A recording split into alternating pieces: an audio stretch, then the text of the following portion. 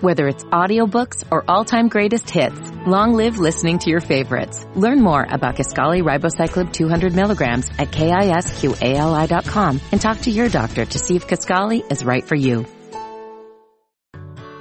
Whether it's audiobooks or all-time greatest hits, long live listening to your favorites. Learn more about Kisqali Ribociclib 200 milligrams at KISQALI.com and talk to your doctor to see if Kisqali is right for you. Blog Talk Radio. Welcome back. Thank you for tuning in once again to the place where sports opinions collide. Dead End Sports. I'm your host, 12 Kyle. In this week's episode, we're going to talk about March Madness. That's right, the brackets are out, and everybody's picking their Final Four. We're also going to get into some NFL talk. What's going on with the Panthers? And Jim Irsay from the Colts got busted for DUI and pills? What the hell's going on? Definitely going to get in some NBA talk as the MVP race heats up. Of course, I'm going to be joined by my boys. You know them from Dead End Hip Hop, B, FIFO, and Ken. So pass the word. Dead End Sports. It's about to go down. Right now.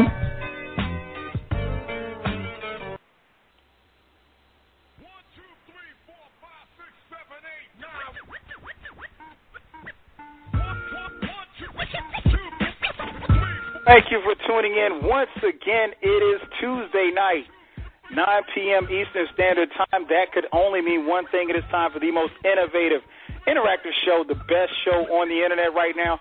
That's right. It's Dead End Sports, and I'm your host, 12 Kyle. The phone number to call in, area code 646-478-0356. Again, 646-478-0356.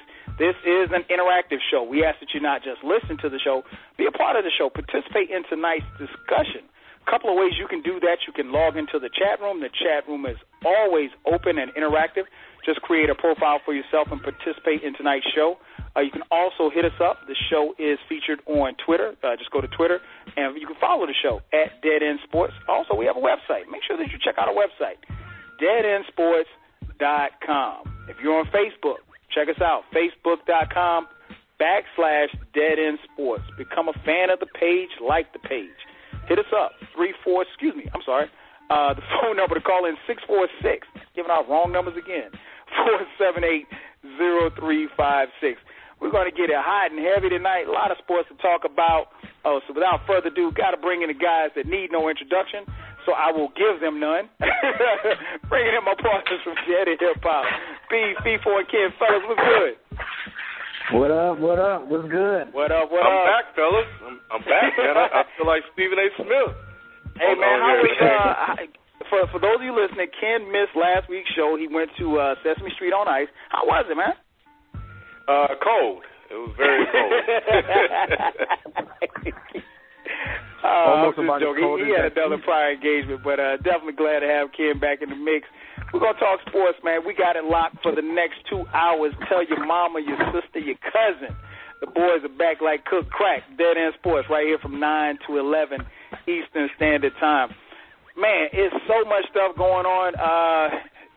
So many ways we could go. I guess let's start with the tournament. The brackets are out. Everybody's getting their brackets started and filling out the brackets. Most brackets aren't due in until Thursday. I know tonight they have the play-in game. But there's always some teams that kind of get left out.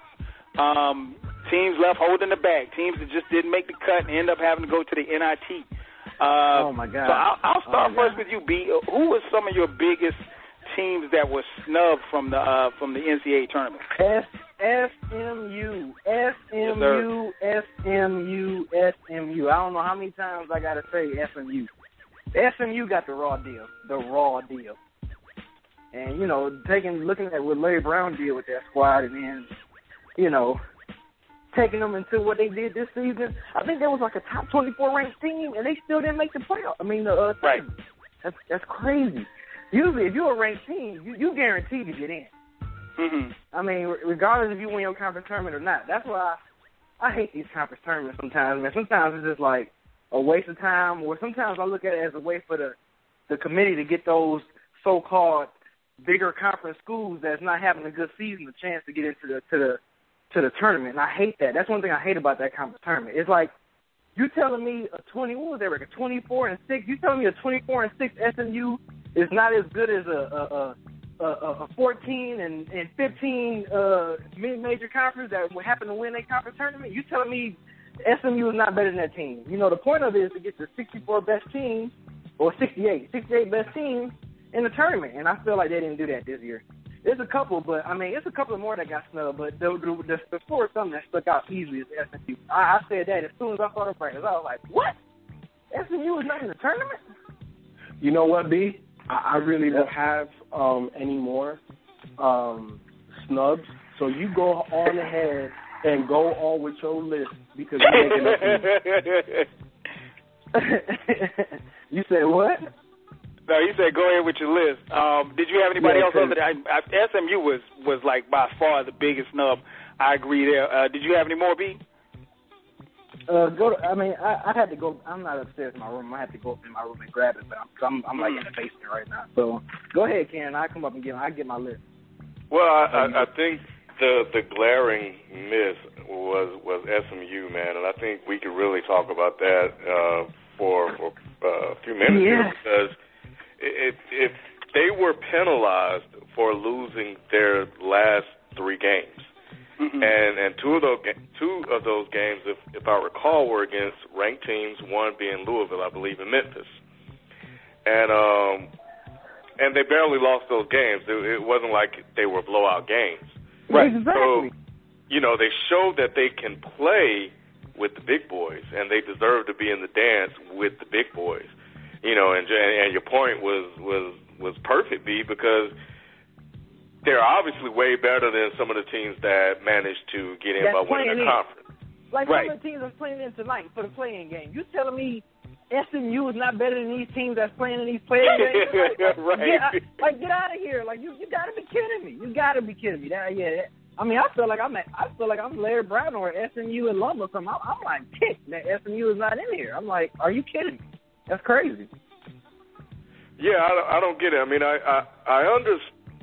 I don't understand, but I can see them looking at SMU's last 3 games and saying, you know what, they're struggling right now, and like you said before, B, you want to have the 64 best teams in the league, and they're looking at a team that struggled losing 3 straight, and they're like, well, if we put them in this tournament, it could be 4 straight. And how would that affect the quality of the tournament?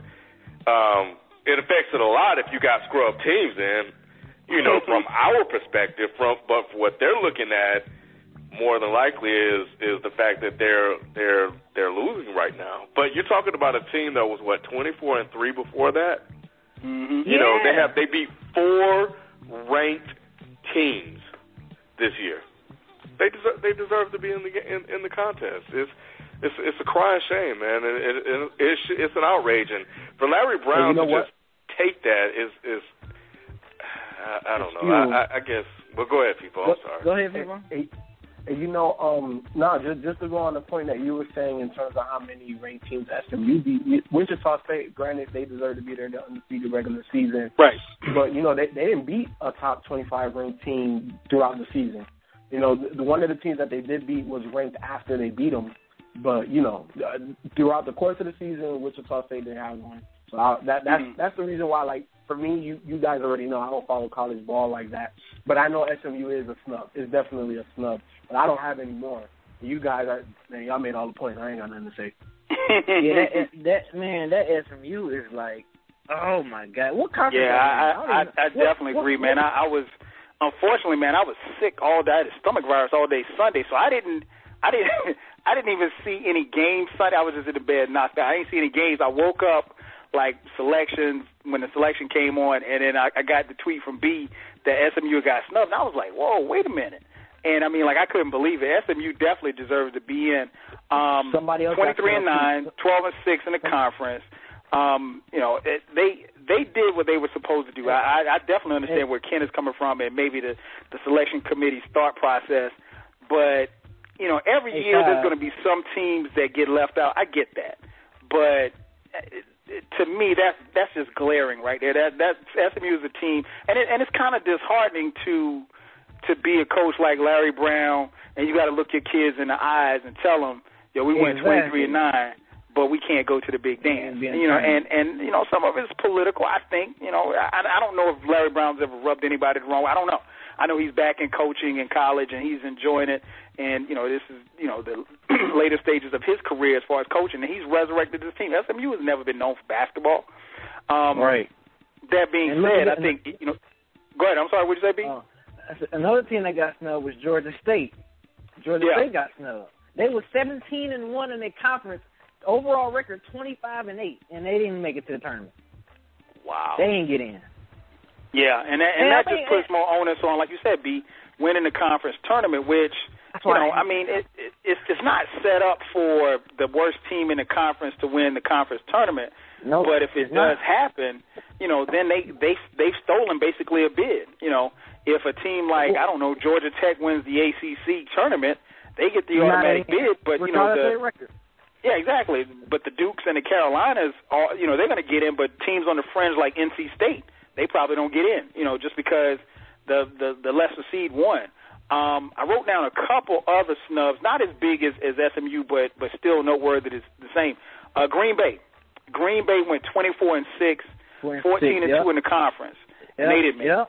And they didn't get in. And they beat Virginia in November. And Virginia is one of the hottest teams in the country right now. And that's a nice feather in their cap. And they're not in the big dance. Florida State went 19-13, 9-9 in the conference. So they were kind of on the bubble, not as big a snub. Arkansas went 21-11, 10-8 in the SEC. They were also on the bubble as well. I think they knew coming into the SEC tournament they would have to do well. And Cal in the Pac-10, they went 19-13, which is respectable, 10-8 in the conference. But they battled. They beat Oregon. They beat Stanford and Colorado. But a lot of this stuff is based on the RPI ratings, which to me is sort of like the damn BCS. You really can't understand how they come up with this stuff. So it's going to be interesting to see, man. It's sad because, like I said, teams get snubbed and you want to see teams keep playing. And there's NIT, and I even saw something where Indiana turned down a bid to play in the NIT. Their AD said, "Well, we're Indiana. We don't play in these tournaments." It was like some kind of seed something kind of. I don't know if that's what they call the NIT now, but it was. I saw it on SportsCenter yesterday where they turned down to play in that. It was a seed something. It began with a C. It wasn't an NIT tournament though, but it began with a C. But I can't remember exactly what it was. I'm gonna have to find out exactly what it was. But yeah, they turned it down. Yeah, you're right. They did turn down that tournament because they was like, yeah, we Indiana, we got more, bigger pride now. I'm like, y'all didn't. Y'all get that money when you can. Yeah, you're right. I wasn't really, making that much noise like that in the Big Ten. So, calm down. Y'all was like 7-11 in the Big Ten. Y'all record was 17-15. What you expect? Exactly. Yeah, quiet as kept, man. Tom Crean, the head coach, he's on the hot seat, man. He is rumored to be. Yep.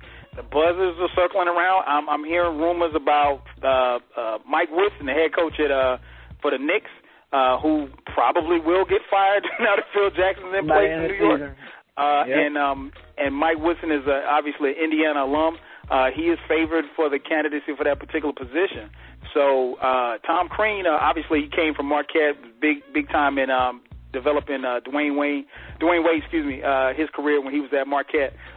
Struggled a bit at Indiana, and hopes are always high in Indiana for basketball. I mean, they live and breathe basketball, but to make that kind of statement, I thought that was kind of just say, nah, we're not gonna come. Don't say, well, we're in Indiana. I mean, like you said, at this point, if you put up that kind of record, you kind of got to take what you get. Yeah. Phone number to call in 646-478-0356. Again, 646-478-0356. You're listening live to Dead End Sports. I'm your host, 12 Kyle, joined by my partners, FIFO, B, and Ken. Hit us up, 646-478-0356. Now, next question I have for you guys, a lot of things come into play when it comes to the tournament. You've got 6 games to win it all.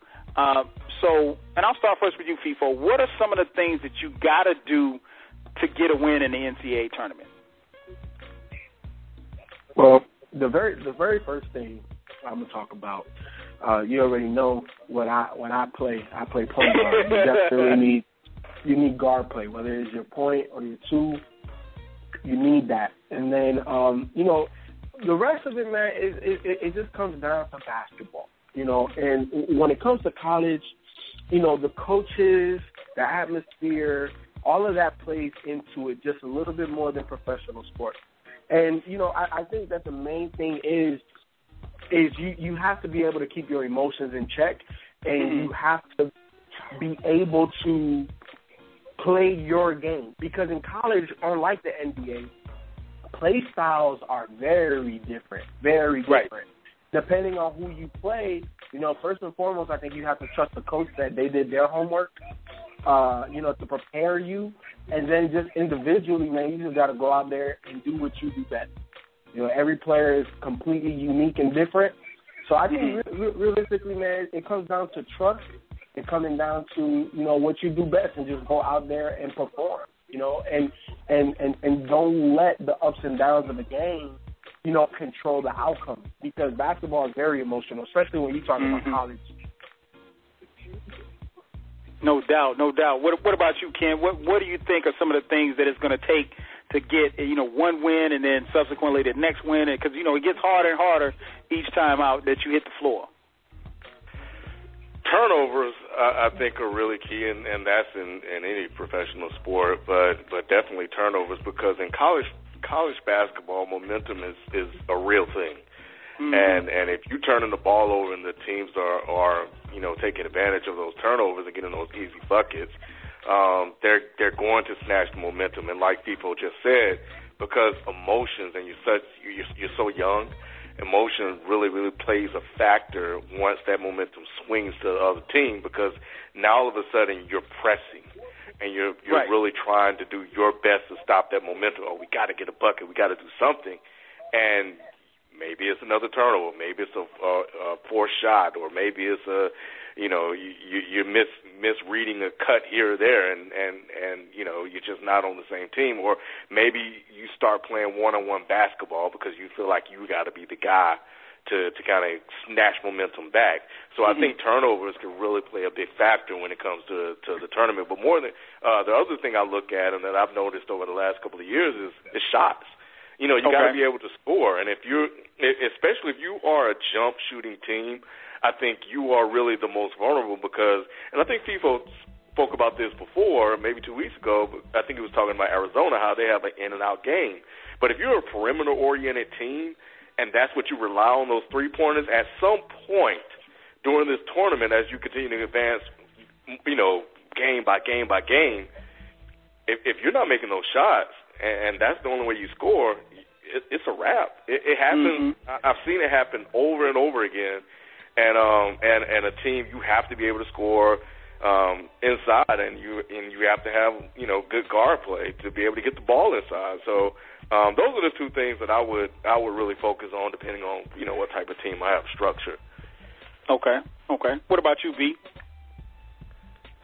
Shit, damn it. One word, luck.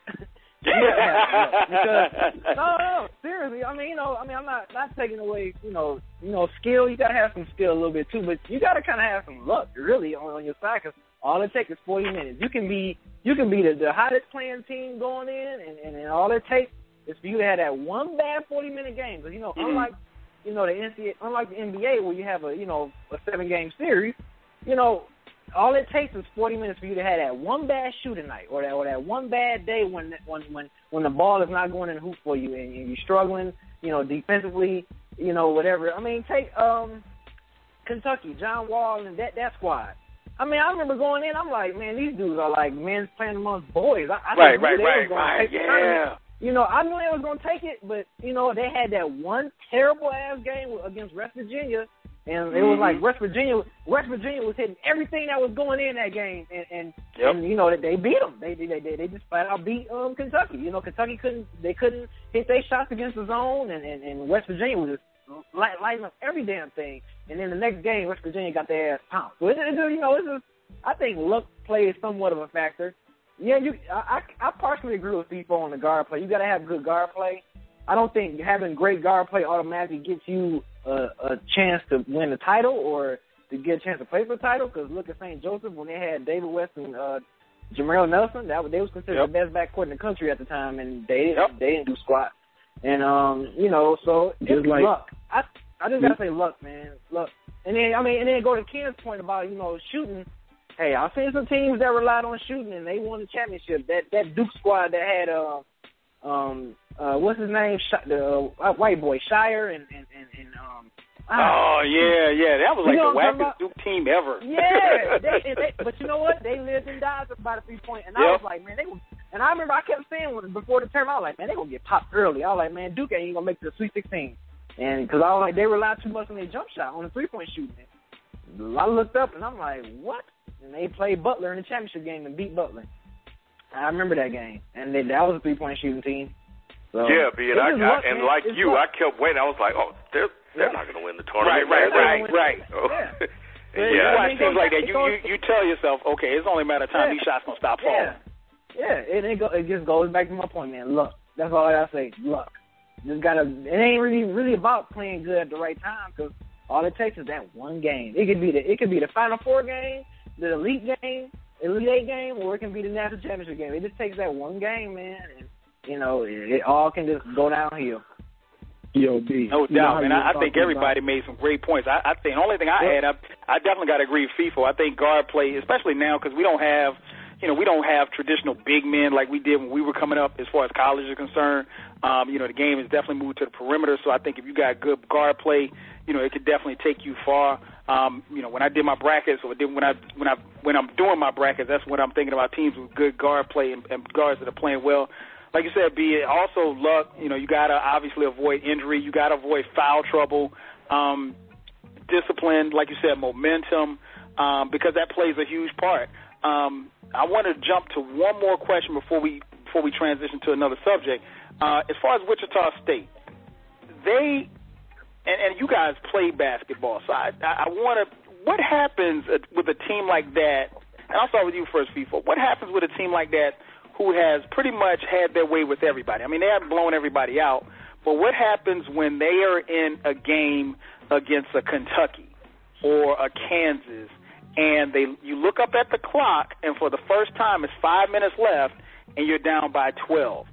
How do they overcome that? Because I think just looking at what they've done all year, and I try my best not to hate on Wichita State, but I mean, they haven't played anybody. Let's keep it real.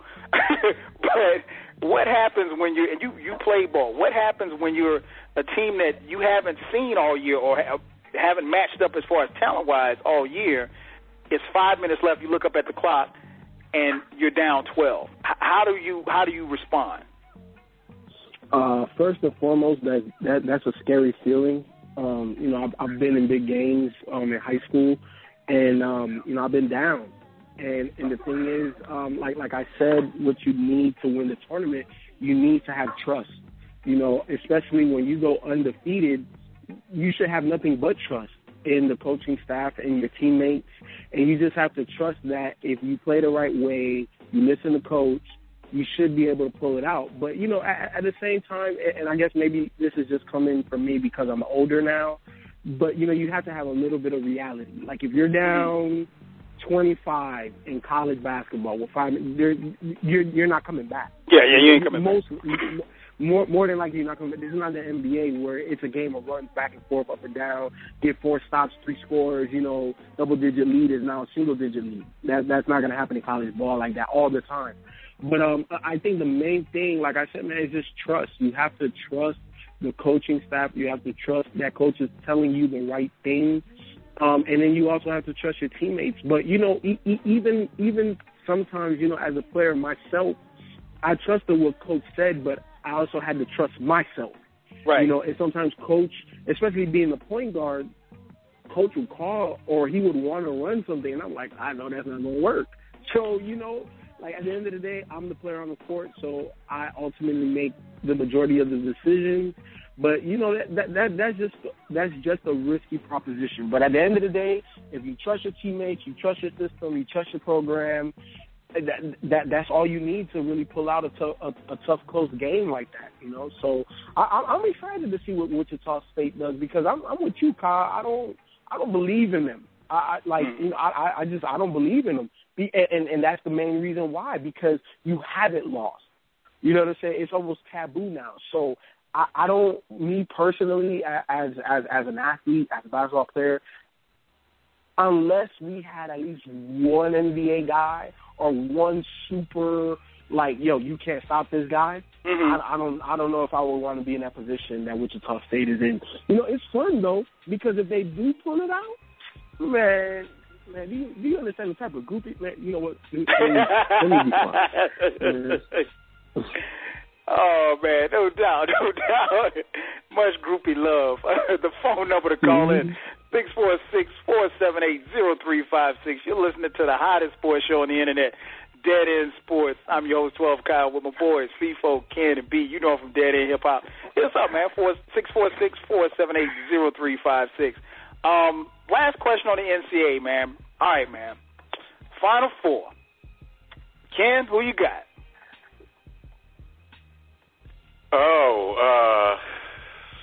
You know what, Kyle? I don't know, man. You haven't picked your Final Four yet? No, I haven't. I've actually been on this. I don't know whether or not I wanted to fill one out, man. You kind of caught me with this one.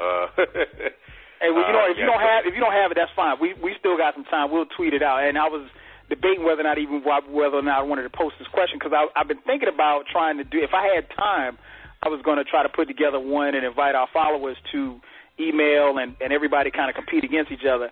I don't know if I'm going to have time to do it. It sounded good when I was talking about it a week ago, but I don't know if I'm going to have time to do it. But anybody else got their Final Four already? Yeah.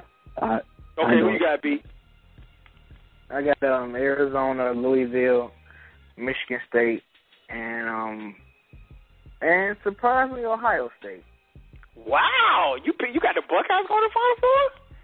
Yeah, I got Buckeyes going, man. I got the Buckeyes in there. I got Buckeyes, Spartans, Arizona, and Louisville. I like this Arizona. nigga B said, I'm trying to win that $1 billion, nigga. Yeah, man. I'm trying to win that. I'm trying to win that $1 billion, man. I'm trying to get that $1 billion. Okay, B. So I'm gonna put you on the spot. Who you got winning it all, man? Who you got cutting down the nets? Oh shit. I got Spartans cutting down the nets.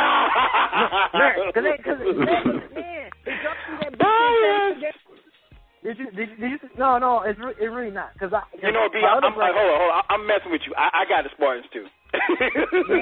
In fact, my Final Four is just like yours, except I got Florida playing against Michigan State, and I got Arizona playing against Louisville, and I got Louisville and Michigan State in the Final Four. The championship game, and I got Michigan State winning it all.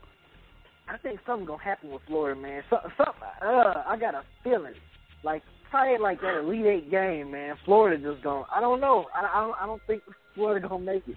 I don't think they're gonna get in there for some reason. I don't know. There's a feeling I got. I'm like, I don't know if Florida gonna be in that Final Four.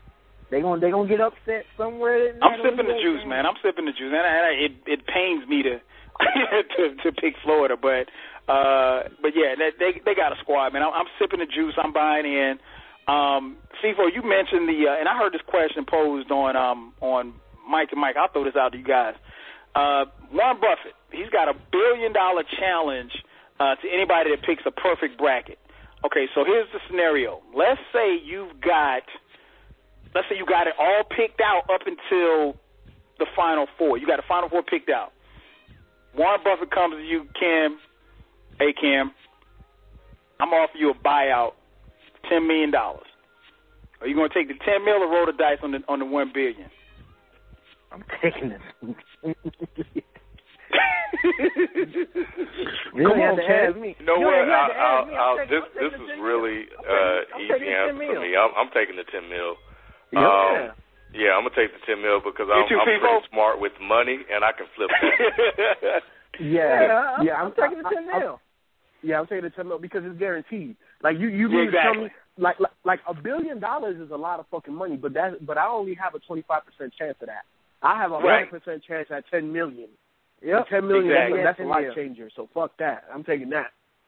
Exactly. Yeah, I was surprised at how many people had called in and said they roll the dice and go for the. I'm like, nah, man, give me the. I feel like you're very lucky and fortunate and blessed to make it that far because it's damn near impossible to happen. So give me the $10 million. Man, I know, and Warren Buffett good for it too. You know, I mean, he got $100 billion in the bank, so he's getting like the check gonna bounce. Give me the $10 million. We'll walk off the court, and I'll keep it like that. The phone number to call in. 646-478-0356. Man, I forgot to send you guys this topic I want to jump on real quick, man.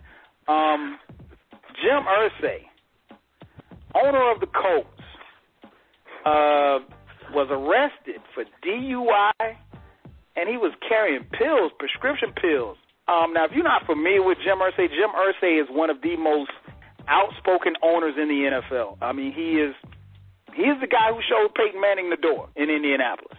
He's also the guy that drafted Andrew Luck. He's very active on Twitter. I mean, he tweets with his fans, tweets with his followers and stuff like that. And he's, you'll see him at home games and stuff, in the stands, talking with people. He's the life of the party. He's not your typical traditional NFL owner. He's a maverick, if you will. But the other night, man, he got popped for DUI and pills, man. So the question I have, and Roger Goodell comes down pretty hard on players when they get knocked for, criminal offenses. He's facing 4 felony charges. Anybody want to weigh in on what they think the suspension should be, or what the penalty should be? To be honest with you, I don't think it's really going to be that much of a penalty because, I mean, that's Roger Goodell's boss. The owners pay the commissioner. The commission. That's true. So I don't think it's going to be that much. I don't think it's going to be the same severity of a punishment as a player would get because, Roger Goodell, that's your boss, brother. I mean, how are you going to punish your boss? Man, look, but he's only a part of the boss. He's not the boss. You know what I'm saying? And then the other thing too, pay a portion of his salary though. Of course, he only pays 1/32 of it though. You know what I'm saying? Hey. So at the end of the day, you are part of this league, and you guys hired me to ensure that the integrity of this league is not tarnished. And because you are not a player, and I cannot suspend you for games, I think that the appropriate thing is, you're gonna find them. Because what you gonna do? What you gonna do? You gonna suspend them? What you gonna do? Okay. Right. Yeah, exactly. So you gotta fine them, and it has to be like the biggest fine ever. Because you talking about not. It's not. It has to be. And this is the reason why. Yeah, but it's not though. I agree with you, people. Why not? It ain't. It ain't. I think it's going to be one of the biggest fines ever. I think it's going to be one of the biggest fines ever, mainly because, first of all, look, and this has nothing to do with the NFL or the reasoning, but all but my reasoning. Man, the man's a billionaire, first and foremost. So whatever fine you give him, that shit is nothing. That's just peanuts to him. Bucket. But because you cannot suspend him, you can't. What are you gonna do? The worst. I'll put it to you like this. You know what's worse than a fine? It's taking away draft picks. Mm-hmm. So I think a big fine and maybe 1 or 2 draft picks. Hey, don't do that shit no more. Yep. You know what I'm saying? So would you put this on the same level as the New Orleans Saints penalty when they was busted for the what's that shit they did? Bounty. The little bounty thing. The bounty on people's heads. Okay. So would you put that on the same level because they got draft picks taken away from them? I won't put this on the same level as the Saints punishment. I wouldn't because here's the thing. I think both of them are as egregious, but the difference is that one was a team thing and one is just an owner thing. So it's one person. So it didn't affect the culture, the locker room, anything like that. This was a mistake by somebody who happens to own an NFL franchise.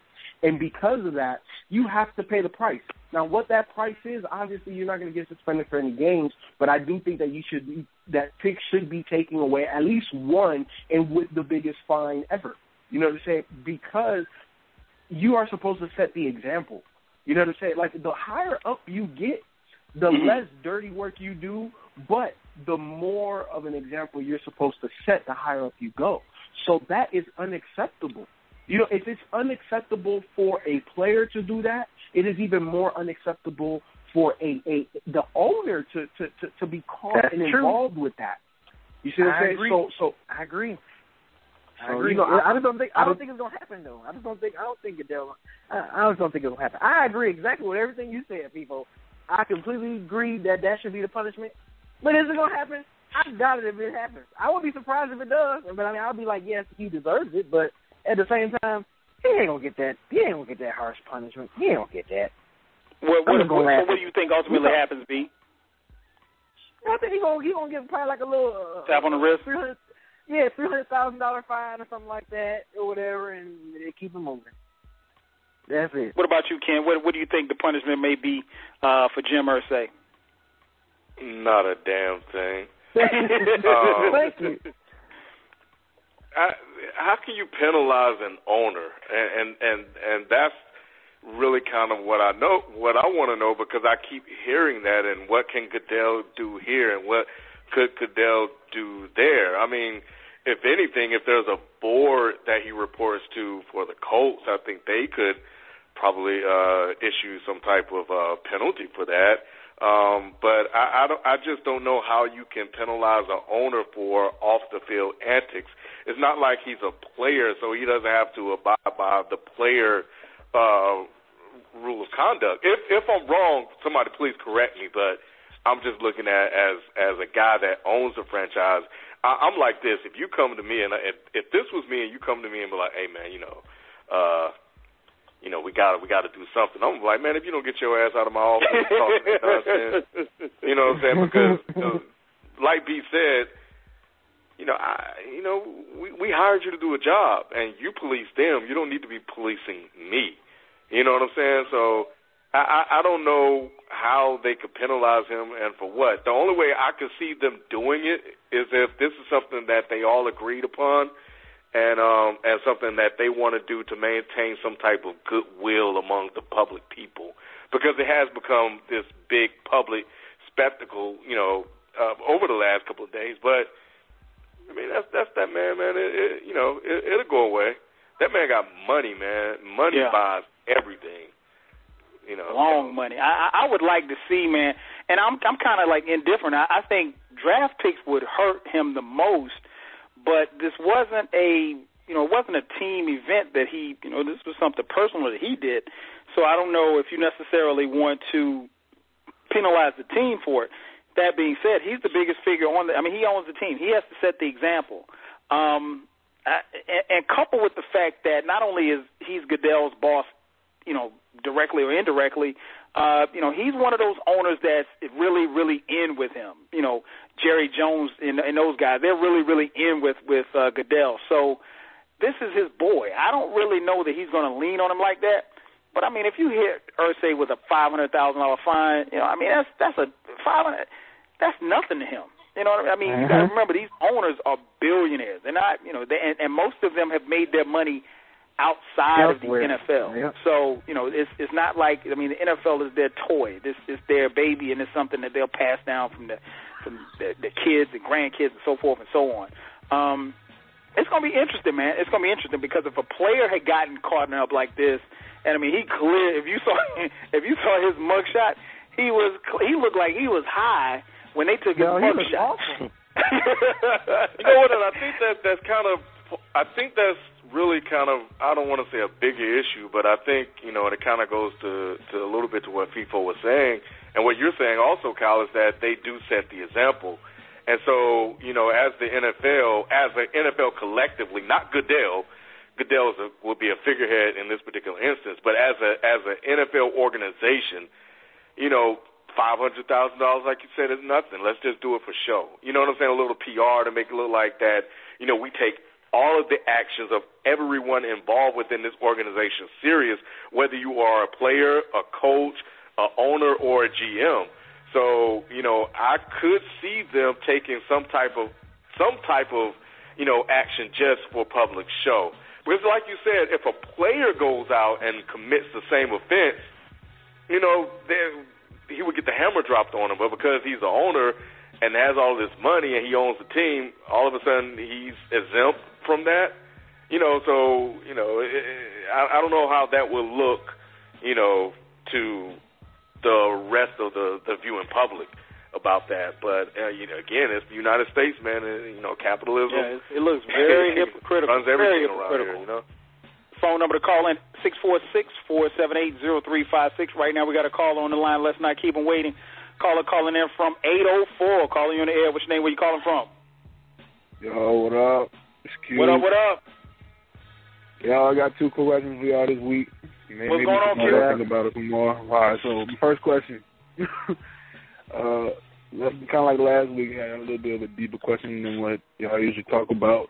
I was reading this article on Bleacher Report, and they basically posed the question, in 2014, or not in 2014, in this decade, has the athlete become too greedy?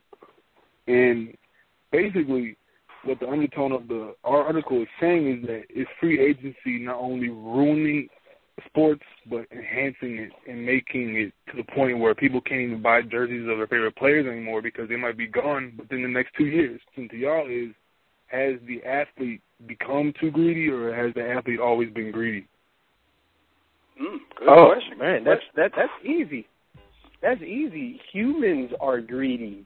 Yeah. It wasn't the player that created the economic environment of the NBA or any other professional sport. So if you tell me you're going to pay me handsomely because I can run, jump, have an attribute of making a shot, throwing a ball, catching, hitting, whatever, man, it's not up to the person or the player or the athlete, you know what I'm saying? So, no, I don't think that they've become too greedy. And I agree with what you said, where it has enhanced it and it kind of made it worse. But at the end of the day, that's life, though, because, you can't have anything in abundance, you know what I'm saying? So I think that, especially in basketball, in professional basketball, not having the collective bargaining agreement the way it is now was a detriment, because big market teams could load up on all the talent, and there was nothing that a little market team could do. So I think that the CBA has definitely made that where now you have to spread the talent out a little bit more, because everybody has money now. You know what I'm saying? James Dolan owns the broadcasting. Plus he owns the Knicks. Plus he owns, you know what I'm saying? So everybody has money. So it's no longer about the money. Now it's about spreading the talent around, because there's only but so many professional athletes, that can compete night in, night out at that type of level. So I think it is a gift and a curse, but just like everything in life, man, it doesn't come without its lumps, and there's never going to be a perfect system. That just doesn't. That's never going to happen ever. I don't know if we can necessarily blame the players for this. I think, this is what the market said and established, and let's just be real. I think there's 2 things. They don't have to pay these guys, but somebody will. So now all of a sudden you're placed in a position where, you have to compete, and the way you can compete is with money. And if I'm a player and you're willing to give me that much money, of course I'm going to go ahead and go for, I'm just going to shoot for as much as I can get, and it's up to you to negotiate what you're willing to pay me, and it's up for me to decide whether or not I want to accept that offer.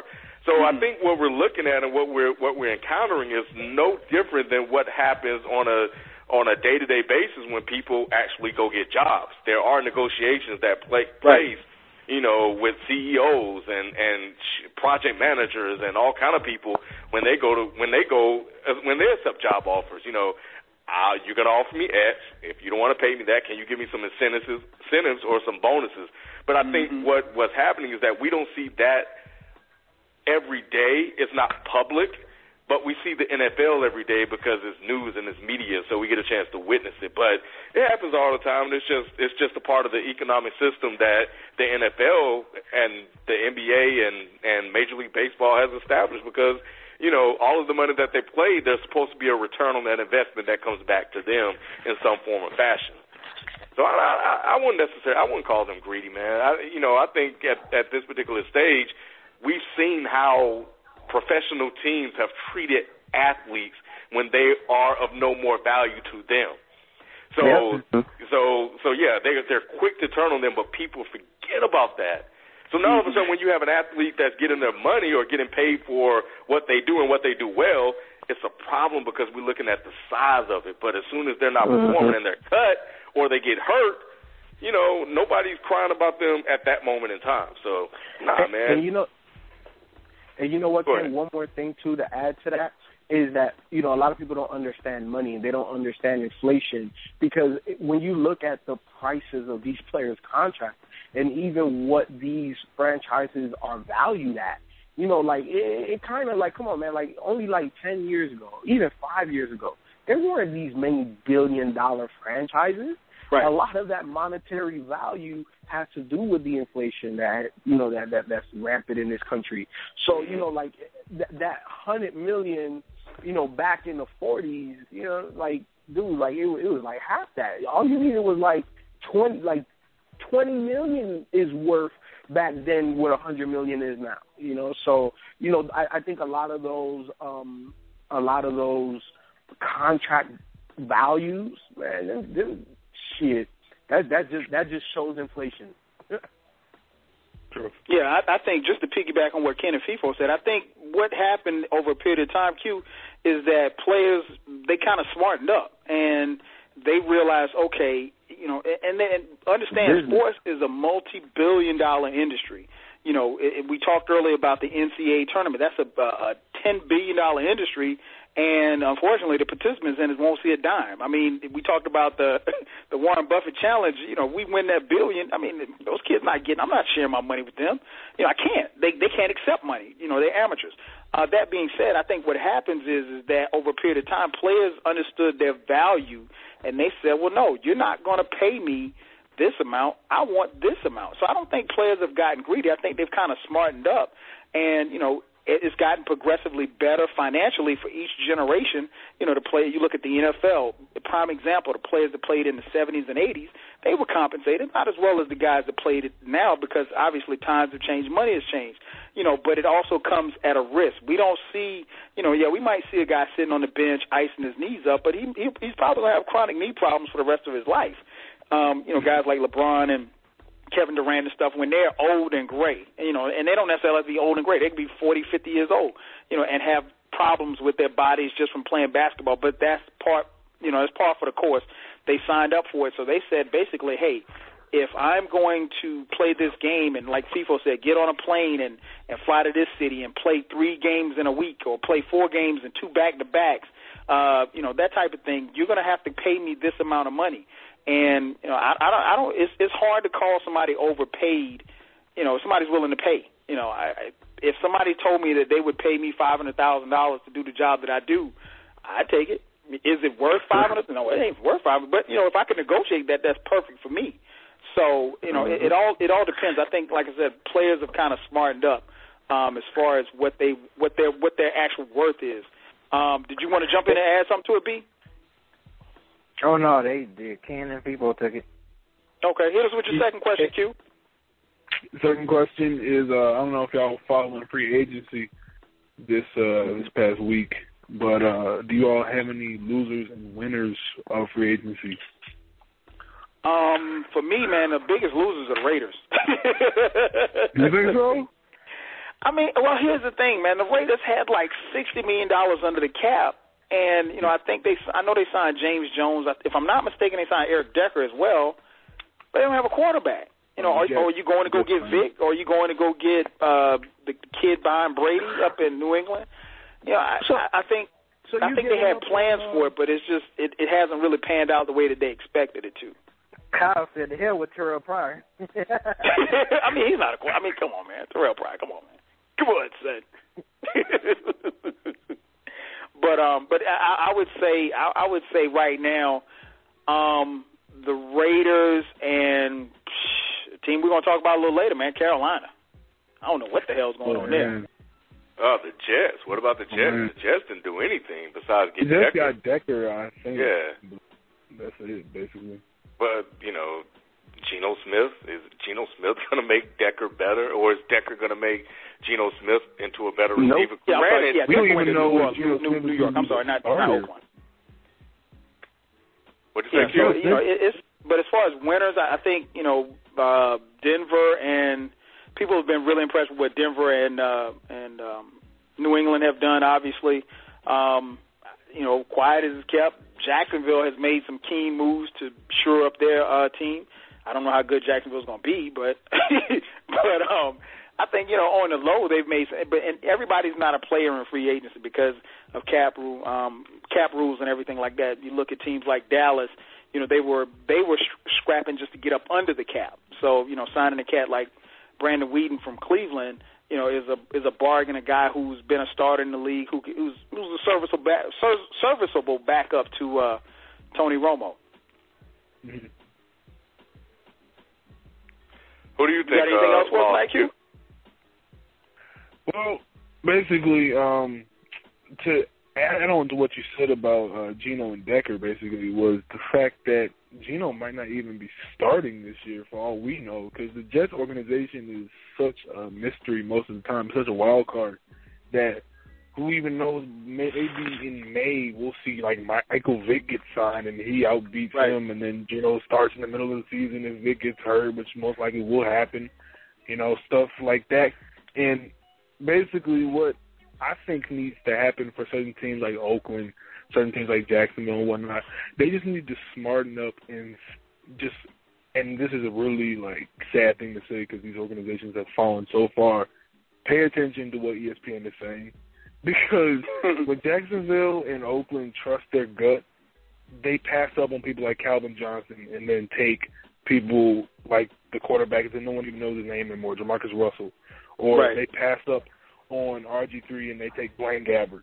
It's just nah, man, you don't do stuff like that as an organization. The Raiders, there's a statistic that the Raiders have passed up on, I believe they passed up on Calvin Johnson, Larry Fitzgerald, Alden Smith, all these different people for players that we don't even know. They passed up on, just a bunch of good players because they think that they know something that the league doesn't, which is not true most of the time. The only people who I've seen who have put the league on their ass basically has been Seattle, and that's because they have really good scouting talent. So just for teams like those, 49ers have really good scouting talent. So it's just when you see these type of teams struggling year after year, you're just man, when are they going to finally just smarten up and just draft the number one pick? Get Teddy Bridgewater. Don't go after some potential third rounder that shouldn't have went the first round. Don't do that. Don't gamble on Blake Bortles. Just get yourself a Johnny Manziel or get yourself a Sammy Watkins. There's no reason to do all that. Right. And I want to springboard that into my third question. Will be my last question. Got to go.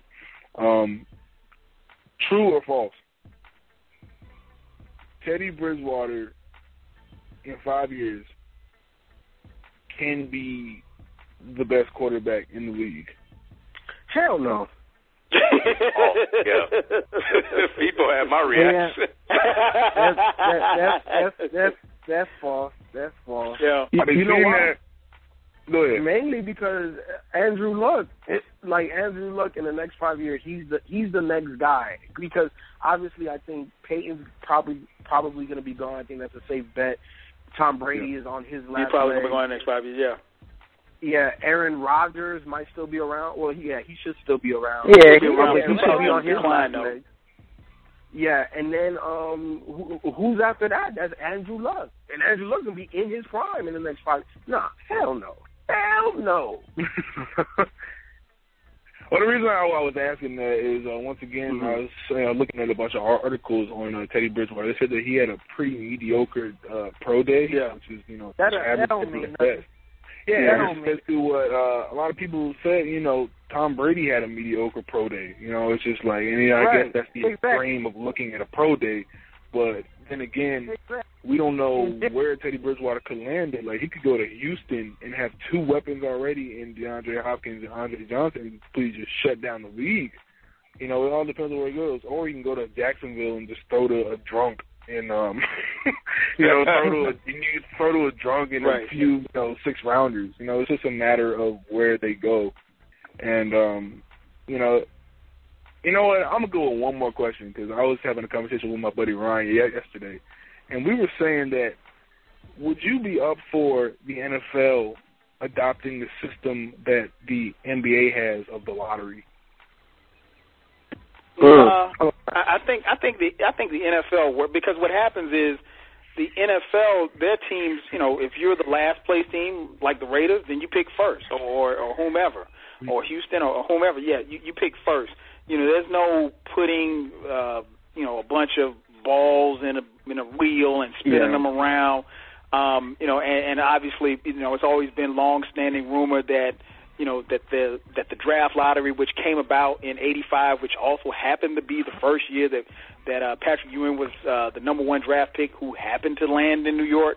The rumor always was that the balls never came up for New York, and that there was a frozen envelope somewhere. I mean, there's always kind of rumors and speculation and innuendo, but now I like the way the NFL does it. Just line the teams up, worst to first, and do it like that. Problem is, I think you have teams tanking in the NBA, so that's probably why they do that. Teams don't tank. I mean, by the end of the season, man, you're getting beat up by Thanksgiving. If you're Jacksonville or if you're Oakland, you just suck. So guys are thinking about Cancun. They're out there trying not to get hurt. They're packing it in. They're making vacation plans. They already got the last game circled on their calendar, and they're ready to go home. So, basketball's a little bit different. But you know what, Kyle? I disagree with you in the sense that the main reason why I agree with you in this, that it should stay the same in the NFL. But I disagree why the NBA has a draft lottery. And it's mainly because, in the NFL, you have a 53-man roster. That is a lot of accumulation of talent.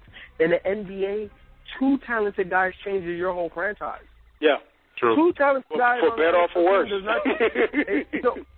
Like you could give me Peyton Manning and then the best defensive player, and our team will suck if I don't have anything else. You see what I'm saying? Where in basketball, you give me LeBron and give me anybody that made the All-Star team, and we are going to be a top 3 team regardless of the conference. That's true. And that's the difference, because one guy can truly change your whole franchise. And in the NFL, it's kind of like one guy can change it, but one guy will start the evolution of the total change of a franchise. But like LeBron, as soon as he was drafted to Cleveland, he didn't year 1 take them to the pinnacle, but by year 5, 6, man, this man had these scrub-ass niggas in the finals, man. Yeah, Eric Snow. Yeah. Went to the finals with Eric Snow in the backcourt. Bo Williams. Boobie Gibson. Come on. Yeah. Yeah, exactly. That's different. All right, Q, man. Well, as always, man, thanks for calling in, man. We appreciate the call and definitely appreciate the questions, bro. You already know, man. All right. All right, man. We'll holler at you next week. You have a good one, man. All right, peace. You too. All right, you too, man. Third. Phone number Q, call 646-478-0356. Right now we got a caller calling in from Skype. Let's see. Calling you on the air. What's your name? Where you calling from? What up, Dead End Sports? This is Naj, man. Naj, what's going on, brother? What's good, Naj? Oh, ain't nothing, man. Enjoying the conversation, man. It's so many points to hit on. I'm glad he cleaned up that last draft part, though, because the talent disparity is the reason. That 2 rounds to 7 rounds all day, man. Yeah. Way too much talent in the NFL draft compared to the NBA. But going back to what the gentleman said about that article, man, that is what we call a troll article, where a guy writes something that he knows is red meat to, the average fan out there who has this kind of anger and bitterness about an athlete's life because his life is not where he wants it to be. Right. We really need to change that whole philosophy in society, man. That's got to go, man. That's sucker stuff, man. Like being bitter about somebody else's life. Get your thing together. Create a new app or something, man. Figure out something for your own life where you can flourish out here in these streets, man. Don't be mad about somebody signing a contract. That kid worked hard to get as good as he did to make that contract. You know what I mean? That's what sports are about. You're changing your whole life by your talent. And I guess getting into some of the other stuff, I'm a fan of the Raiders off season this year. They brought that new GM in from Green Bay a few years ago. Yeah, well, I think he took a patient approach. He said, okay, we're going to sit back. We're going to kind of sign some value guys for the low. They brought back McFadden, and they gave him a $100,000 bonus, man. So, you know what I mean? It is what it is with him. If he gets hurt again, you know what I mean? They're not losing anything, right? They made a glass anyway. Right. Oh, he probably will get hurt, but either way, I think the Raiders finally did a good job though, man, because they still got a lot of cap room. They can wait till the end of free agency. Yeah, and see if somebody else. Do you think players want to around. go to Oakland? No, I mean, like I remember, and I'm slightly older than B and FIFO. Ken's older than me, I think. But nice, I'm older than Ken. But I remember, man. I remember the late '70s, early '80s, man. The Raiders, they had squads, man. I mean, they won the Super Bowl in 1980 against the Philadelphia Eagles. I remember that. They played in the Super Bowl again against the Redskins. I mean, like, they had squads. Like, everybody wanted to play for the silver and black. I mean, of course, they went to the Super Bowl again, when Rich Gannon was a quarterback or what have you, back in, I want to say, late 90s. But, I mean, the mystique is gone. You know, it's just, it looks like guys are just going there to get paid. Do you think that they are, do you think that they're serious about winning? Yeah. I think the new GM is serious about winning. I think everybody kind of takes some of the mistakes that Al made late in his life, and they kind of just attribute that to the Raiders. That new GM he's running a whole different program. He got that man up out of there for trading those picks for Carson Palmer, man. So he is not about none of that silly stuff, man. He's trying to change things, and I think given time, we will see something different in Oakland. And as far as free agents, they will get their share because in football, we saw last year John Abraham and I can't think of his name, but the defensive end from Syracuse from the Colts, he signed late. You can get talented guys. Yeah, Dwight Freeney signed late. You can get talent in the NFL late in free agency because, the deals just aren't there like they used to be. And, the veterans are kind of signing for peanuts. So who knows what the Raiders will get late in this free agency. As far as the Jets, I agree 100. That is a bad franchise. You got Geno Smith out there with no weapons. You bring in Eric Decker. I don't know how that solves anything. So I don't think you will know if Geno Smith is a legit quarterback or not because he hasn't had the weaponry. And right. That's the biggest part of being a quarterback to me. Give me the tools and then let me show if I can flourish or not. But if you don't give me the tools, hell, you know what I mean? It's anybody's guess. What? But Geno had some moments last year where I know when I watched him, I was like, oh, okay, you have an NFL arm, you have NFL speed. Obviously, reading and breaking down defenses, man, rookies are rookies. I don't care how great you are.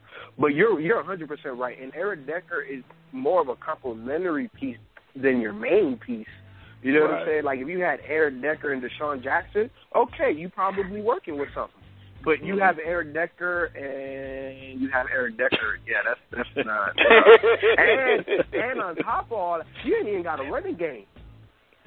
Maurice Jones-Drew out there, you ain't hitting him up. Like, man, look, man, I don't know. Chris Johnson's on the trading block. Yeah, you didn't hit him up. You could have got Darren Sproles. You didn't hit him up. Like, yo, what are you doing? Ground and pound.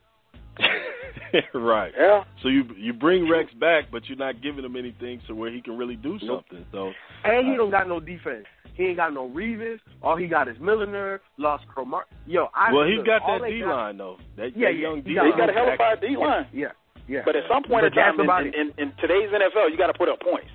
Unless you got a defense like Seattle, which outside of San Francisco, only two teams have defenses like that. You got to put up points. Yeah. Hey, the Patriots and the Broncos ain't too. Look, they're not Seattle and San Fran by no means in terms of everything that their defenses can do. But the Patriots have solidified, and the Broncos have solidified. We talking Brandon Browner and Darrelle Revis. That's major. Hey, man. Hey, that's a problem. That's a problem. That is a problem. But we got to ask ourselves: is Peyton going to be Peyton of last year? Now that everybody is, completely sure that if they can just get a little bit of rush, get him off that spot, hit him a little bit, things change. But you know what, though? Here's the thing. Like, what was interesting to me about Peyton Manning watching her, especially in the Super Bowl, yes, they did get pressure. Yes, they got up in his face. But I think that the thing that really jumped out at me was the fact that how physical that defense was all around. Because they didn't bring pressure. They sat back and played cover 3. Sometimes they played man. But they weren't out here trying to disguise Peyton Manning. It was like, you know what? We'll give you this 5-yard pass, and we're going to knock you the fuck out. Every single time we going to come out here and play football, because that's what football is. Football is to hit you as hard as possible so you don't want to catch that ball no more. Right. And to me, that's what happened to the Broncos. I felt like they got punked. Yes, of course, that they got in Peyton's grill. But I said this after the Super Bowl, I feel like Demaryius Thomas in that situation needed to be a leader. And when Cam Chancellor hit him, he would have got up and said, bring that shit again because I'm going to be right back. And that would have – I'm not saying that would have changed the whole outcome of the game. His mind was telling him to do that. His body said no. I feel you. But, yeah, I think that's the way, though. That idea of disguising and all, trying to trick somebody, it seems like you end up causing your defense to miss more assignments than they would normally. So it's like you're better off lining up and just playing football. But you know what though? But how many organizations? And I'm not sure. I think B said it, or I'm not sure. But how many organizations truly have a scouting department that can really identify all of this talent, and then you put them out there, and you also get the best out of them. And I think that a lot of owners in professional sports need to really look at the model of hire your sports guys and get the fuck out the way and just sign these checks. Because when we look at Seattle, the owner, he's Microsoft guy, I can't remember. Paul Allen. He also owns the Blazers. What he did was he hired Pete Carroll first, and he let Pete Carroll pick the GM. So now they're in cahoots. They're on the same page. And that's the thing. Regardless of the sport, if you get the GM and the head coach on the same page, man, you're more than likely going to have a good team. More than likely. Unlike Dallas. You're right. Man. And another thing. I was going to say another thing that's missed with Pete Carroll is we forget about college coaches just getting off the recruiting circuit. They know this last few class of players like the NFL guys don't, because they actually were in the living room when these kids were teenagers. So that's an unnatural advantage. I mean, it's going to go away in a few years, but this last couple of years, Pete, I mean, he really took advantage of that, of knowing these classes and knowing these guys, and he got some late-round guys who can play. Yep. Because think about when he passed up on his safety from USC, Taylor Mays. Taylor Mays. And Mays was a major prospect coming out of USC. You know what I'm saying? Is he even in the league anymore? It's funny you mentioned he just re-upped with Cincinnati. But he hasn't made the impact that they thought he would. Yeah, but Pete looked at that and said, "No, I'm getting this boy over here, Earl Thomas. He's the truth." So that says something when your college coach don't take you. But at the end of the day, what's his name? Harbaugh didn't take Sherman either. So it is what it is. Yeah, but he could have predicted Sherman would be that. Exactly. You know what I mean? Right. Coming out. Yeah, I don't know. Man. Either way, you got anything else for us tonight, Naj? No, I ain't got nothing else, man. Thank y'all for letting me on. I'm going to hang up and listen, man. All right, man. Thanks for calling in as always, man. We appreciate it. All right. Phone number, Naj, call 646-478-0356. You're listening live to Dead End Sports, the place where sports opinions collide. I'm your host, 12 Kyle, joined with my partners, FIFO and Ken. You know the fellas from Dead End Hip Hop. Hit us up, 646-478-0356. Let's jump to some NBA real quick, man. The Spurs, man. If I'm not mistaken, 11 straight. Nobody's talking about them. Best record in the NBA. Why aren't people talking about the Spurs, and do you think they can make the finals again?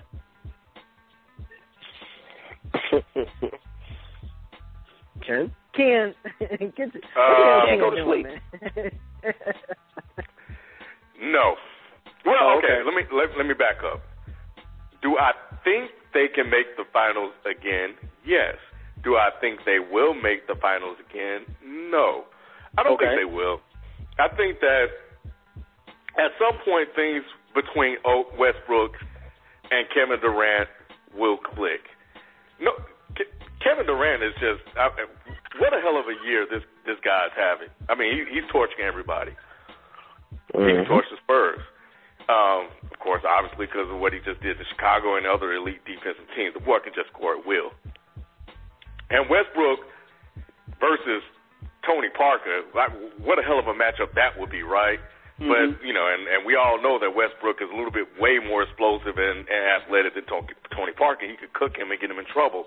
So right. I think that I really like OKC simply because of Durant to come out of the West, because that boy is playing like I haven't seen Durant play since he's been in the league. He plays mad every single night. When he loses, it hurts. He's pissed when he loses, and he don't want to hear any excuses. That man is on a mission to win a championship. Nothing else matters. And I think with his will and determination, I don't see anybody beating him, man. He can like LeBron, he can win 2 by himself, and he just need his teammates to come through for 2 more. He can win 3 by himself. Real talk. So can the Spurs get back there because of Popovich and you know, they're veterans. They've been there 5 years, and they're playing with some focus and some intensity because they want retribution for what happened to them last year. But that man KD, man, that he is a problem. He is a problem for the West, and he's going to be a problem for the East. Stay out of that man's way. He wants it, man. But it's par for the course, man. Nobody talks about the Spurs. Nobody talks about the Spurs, man. I've always loved me some San Antonio and Tim Duncan. I used to pick them every year and end up losing. But anyway. So that's my take. What about you, B? Are the Spurs, do you think they can do it? Can they pull it off again? Yeah, I mean, truth be told, I think from in the West, from seeds 1 through 5 or 6, easily, you know, those teams can make a run in the playoffs and be in the finals. So yeah, I say the Spurs can, you know, just like people always count them out the last 4 or 5 years, they always count them out. And then you look up and say, oh, snap, the Spurs got the best record in the rest. Oh, snap, the Spurs are in the Western Conference Finals. You know, oh, my goodness, the Spurs in the NBA Finals. So it's just like it's always that you count them out. And they always just come back. And Greg Pop and Tim Duncan and company, man, they just, and, you know, Tony Parker, I still think he's one of the most, you know, underrated, you know, point guards in the league, you know, of course, because, I mean, God, and, you know, it's just because they're not flashy and they're not exciting and all that stuff. So, yeah, you know, they're going to always pay attention to Clippers and the Golden States and the OKCs and stuff like that. But when they look at Spurs, they're like, oh, yeah, they're boring. But, you know, basketball, someone who loves and appreciates team basketball like myself, I appreciate what the Spurs do. You know what I'm saying? I mean, not granted, I may not watch them every single time they're on. If there's certain games is on, I might be, well, okay, I want to see what this team might do or whatever. But, oh, yeah, I mean, every time I look up, I say, they go to Spurs again. Nobody's talking about them. They didn't go with the best record. They got the best record in the Western Conference, the toughest conference in the NBA. Right. And no one is not even saying anything about them. And it's like, it's crazy, man. But, you know, it's just all because people, they want the flashiness. They want the what's that shit the Clippers call it? The alley-oop shit. What's that they call them? Lob City. Yeah, Lob City. Yeah, Lob City and all that little stuff. So, you know, like I said, I can see the Spurs being in the finals. I don't, you know, like Ken, I don't know if they can win it. They got a chance to win it, and I think they're going to win it. I don't know, but I wouldn't be surprised if they're in the finals again. I would not be surprised at all. I'd be like, well, there you go. The Spurs there again. I mean, yeah, Greg Popovich is just that man's. You know, he's. What about you, V4 man? I mean, what's your take on the Spurs, man? Dang, Kyle, just.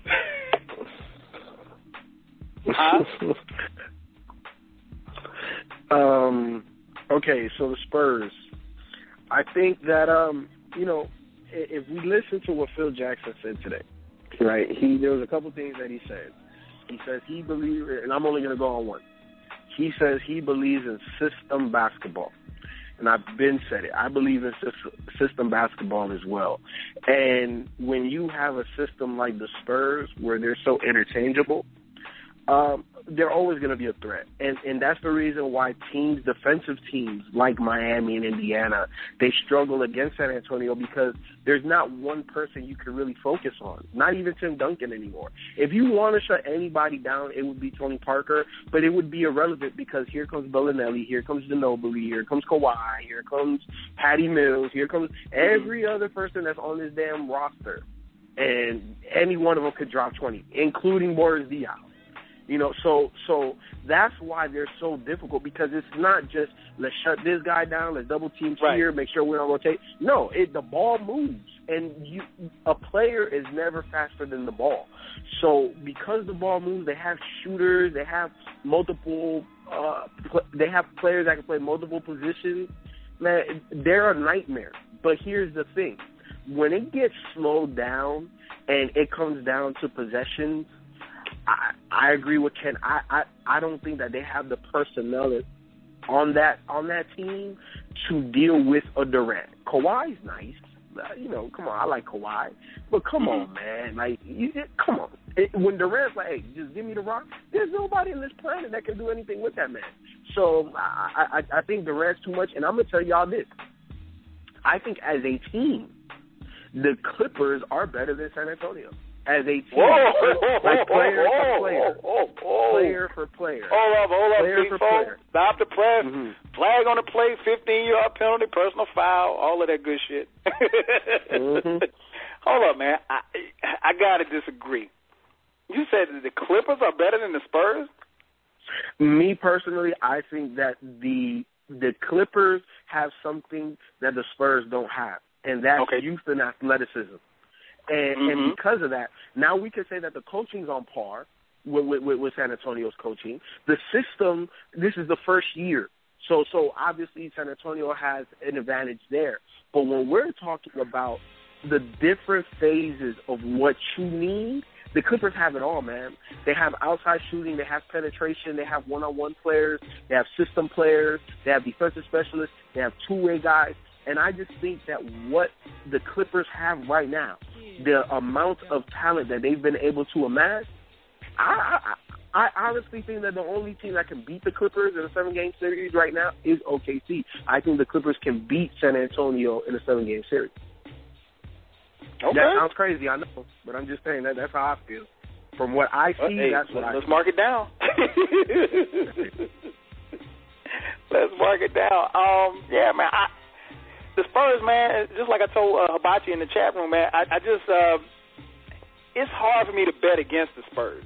You know, the Spurs we all play ball. You know, you come in the gym or you're on the blacktop and you see the one guy. He gets out of the car and he's got on sweatpants and he's got on wristbands and goggles, and you're thinking to yourself, man, this dude can't play. And the next thing you know, he's hitting buckets. You know, the most awkwardest shot, and he is the game-winning shot. And you're sitting there wondering how you lost to the guy that came in sweatpants and church socks.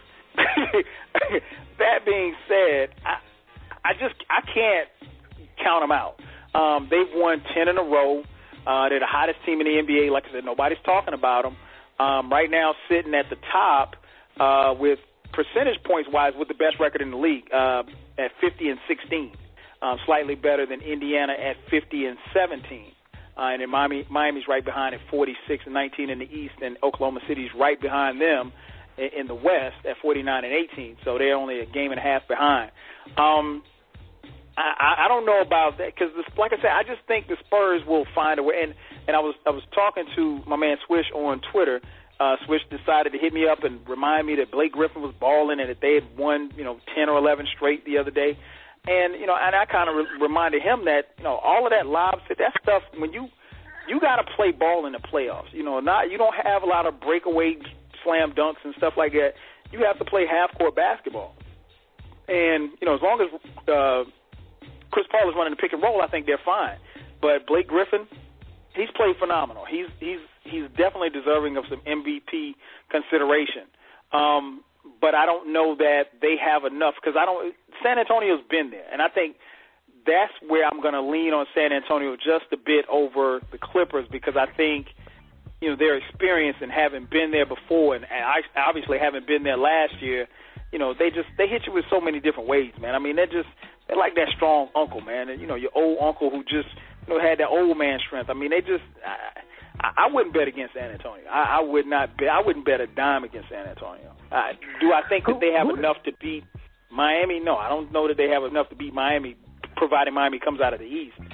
But, if Westbrook and Durant aren't playing, on point together, no, they could definitely give them a run. Who was on that Clippers squad in 2012? Who did they have besides Chris Paul in that 2012 playoff series? You talking about when they lost to Memphis? No, when they got swept by the San Antonio Spurs. Outside of their big three, I don't know. Because they got swept by the Spurs there in 2012, and all that Live City stuff that they was doing during that season. Greg Popovich found a way to cut that shit off in the playoffs. Yeah, but you know what? That was a different. I'm with people, man. That was a different I know. team. I'm just asking who was on the. That's all I want to know. Who was on that team? I don't know. That's what. Who was coaching? Wasn't that guy from Chicago, right? Vinny Del Negro? Was it? He was coaching. Yeah. Man, they got Danny Granger. Danny Granger looks great since he's been there. He looks better than he has all year in Indiana. He got Big Baby Davis, who knows his system, and we all know Doc Rivers can coach his ass off. He would have won his second championship if the referees didn't call so many fouls against them in Game 7 in L.A. No, Perkins being injured, that's what hurts him. Yeah, that really hurt him.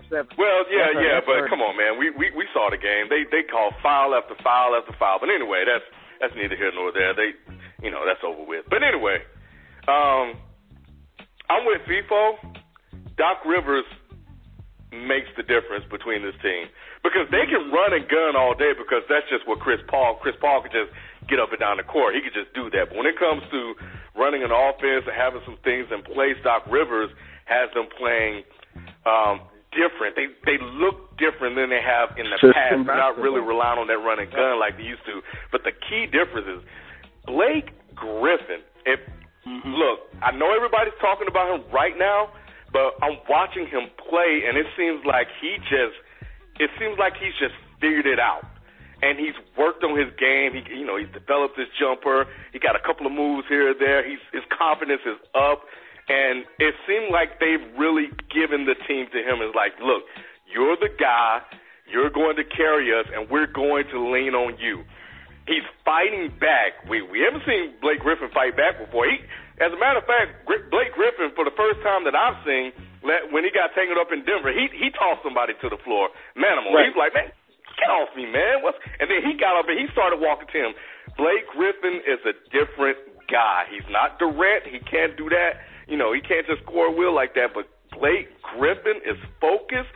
I don't know what Doc Rivers told that guy or what he's done to him, but Blake Griffin is about to be a problem if he keeps on this pace. Look, I've been saying it for years now. The tweaks in Blake Griffin's game were so minor that I don't understand how Vinny Del Negro wasn't able to get that out of him. First of all, on the jump shot, he had this weird, awkward pause. Just get rid of the pause. When you watch him shoot now, it's fluid. It's one motion. Just shoot the rock. Then the other thing, too, was how he was holding the ball when he got the ball. Nigga, make a decision when the ball comes to you or go by somebody because you have to put pressure on defense. And I 100% agree with you, Ken. And this is the other thing. I'm going to tell you what the real big three in L.A. is. It's Doc Rivers, Chris Paul, and Blake Griffin. And the reason why I say that is because what happened with the Clippers and how they've been able to transcend is the fact that what made the Clippers viable, made them an attraction, was Blake Griffin. Drafting Blake Griffin number 1 overall, he was a franchise changer. Now, when they got Chris Paul, he made them playoff contenders. When they got Doc, that's a championship. There's no other aspiration now. It's only championship. And they have a system. Blake is playing at an MVP caliber level. He is a modern-day Karl Malone. That is his niche. And I've always seen it. I always knew. I was about a year and a half ahead of where Blake Griffin was, and I think what set him back was obviously the first injury, and then also when he was with Team USA and he injured his knee again with the meniscus. Right. So I knew that this jump that we're seeing was going to happen, because when you look at NBA players, it's almost right there in front of your face. Look at all of the players that had playoff success. Now they come back next year balling. Mm-hmm. Look at Paul George. Paul George averaged, 15 points a game? But he was scoring 30-some, 40-some against LeBron James in the finals? And now he's coming back, and he's a top 5 player in the NBA this year? Look at James Harden. Even though he struggled in the finals, then went to Houston and went ballistic, but then again struggled in the playoffs, I don't see that happening again this year.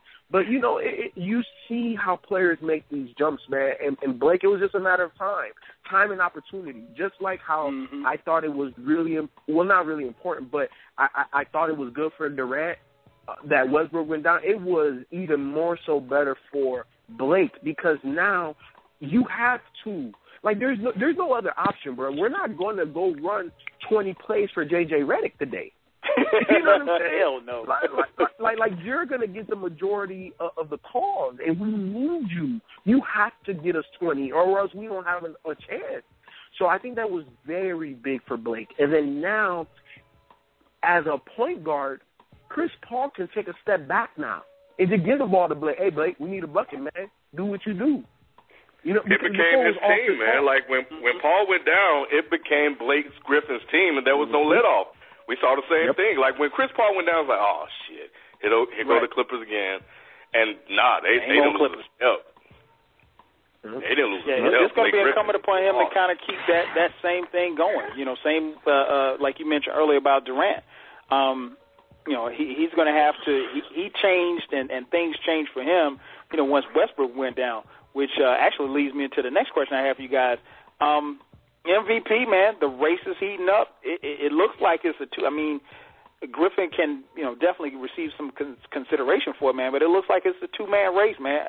B, who you got? You have one vote. Who you going to give it to? MVP, NBA, right now. I'm giving it to Durant, Kevin Durant. Yeah, I mean, I think Ken said that he's just playing at another level. He's playing angry. He's playing like he's focused.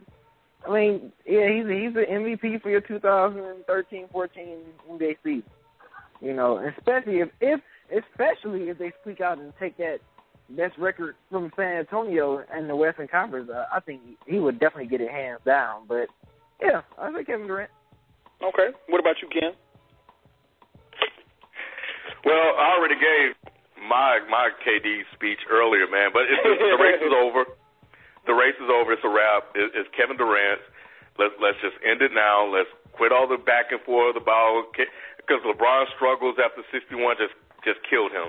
If he would have kept on that torrid pace after that, he would still be in it. But Kevin Durant, man, he didn't let up when Westbrook came back. He struggled. The team struggled. They lost some games, but Kevin Durant still kind of put up some points. But it's Kevin. He just lit up Chicago the other day, made it look easy. It's over, man. It's over. It's Kevin Durant, hands down. Let's just give it to the man. And LeBron, if he should be mad at anybody, he should be mad at himself, because he came in and he just kind of coasted through this season, and now all of a sudden he want to turn it on. Man, get out of here, man. KD came in, he was focused, and he's not doing this to win MVP, mind you. He's doing this to win a championship. So it's Kevin Durant, man. Let's just stop. We just need to stop. It's over. The race is over. No doubt. No doubt. What about you, FIFO? I think if the race ended today, I think it's hands down Kevin Durant. But unlike Ken, I think that, what is it, about 13 days left in the season? Yeah, something like that. 14. Still got a little time left. So man, look, man, you never count out the former MVP. We all, come on, man. Like, come on. Ken, did we not just retweet today? You said LeBron did not have a heart of a champion, and he just done one twice. So here's the thing. 15 games to go, I think LeBron could close the gap, but I think it's highly unlikely. I think it's Durant. I think that just what he's been able to do, carry that team, pretty much have them without Westbrook as the number one team in the West. That's an accomplishment. And the reason why I say that is because with Westbrook out, if Durant would have went out, that's a lottery team. If D-Wade is out, and LeBron is out, that Miami team is still making the playoffs.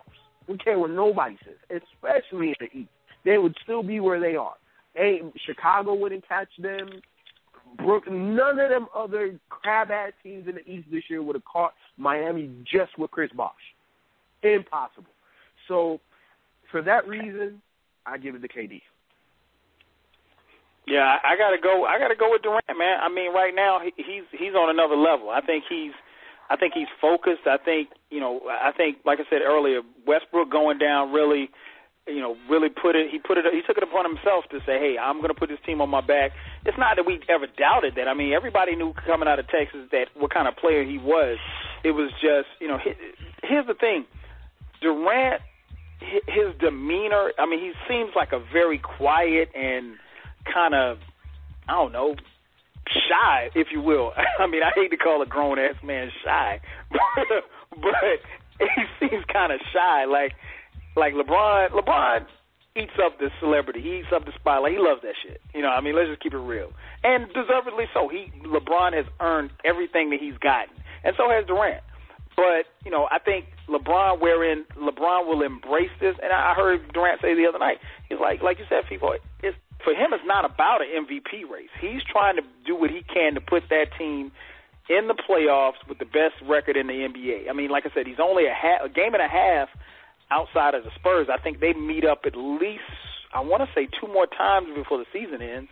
There's a lot of basketball left to be played, and he's put the team on his back. Westbrook has come back and kind of, filtered his way back in and everything. I think he's focused, man, and I think he's playing this way at the right time. I think it's definitely going to do well for them, rolling into the playoffs because, like you said, in a couple of weeks, the playoffs are going to start, and that's because the Western Conference, let's just keep it real, is stacked. It's going to be a bloodbath. If you want to see, 7 games, you'll probably see more 7-game series in the West than you will see in the East. You might not see a 7-game series in the East probably until maybe the Eastern Conference. Well, maybe. I take that back. You never know.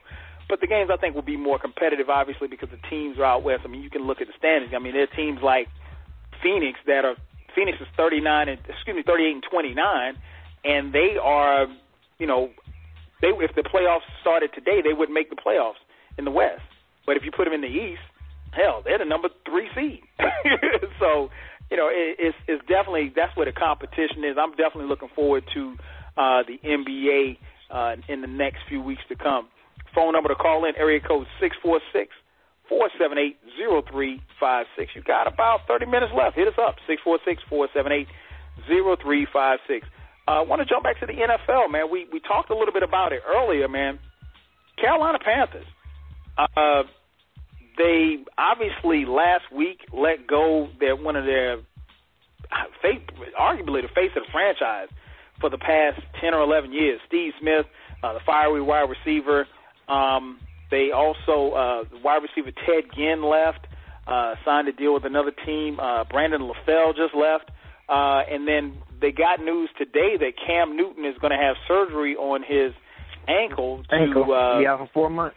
Yeah, he's going to be out for 4 months. Now, personally, I don't know why Cam, quote-unquote, waited this long to get it done. But as it stands now, Cam Newton doesn't have a proven receiver to throw the ball to. So, Ken, I'll start with you, man. What's wrong with the Panthers? Kyle, Cam Newton hasn't really had a proven receiver to throw to since he came to the league. And Steve Smith, love him, great, but he had to go anyway because, he's on the decline. He can still play, and he's even admitted that he's not a number 1 option, and maybe took a 3 or 4 that came out of his mouth. He admitted that. The problem with the Panthers is the franchise failure, and it's almost, I don't want to say it's similar to the New York Jets, but I kind of think of the New York Jets or the Oakland Raiders.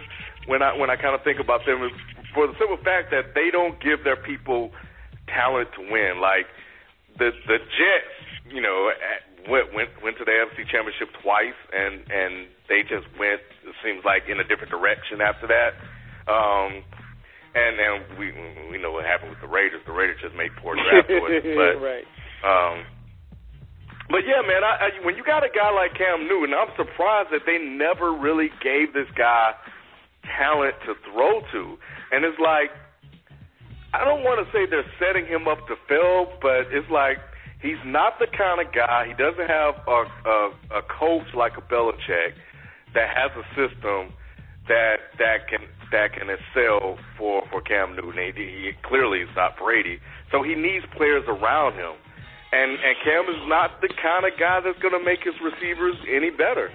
You know what I'm saying? So he's going to fail, unfortunately, and I'm not going to blame Cam Newton, but so many people will. But it's not his fault that they haven't given him anybody.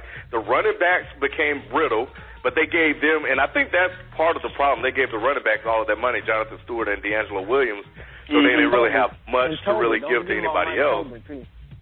Oh, yeah. So, you know, they kind of put themselves in this bigger financial hole, but it's unfortunate to see the brother go out like this, man, and Brandon LaFell's gone, and he never panned out. The coaching was never really good. I don't think the coaching for Cam Newton has been good, you know, since he came in the league, and he's never had the talent to win. But they expect him to win because he was the number one draft pick. Get out of here, man.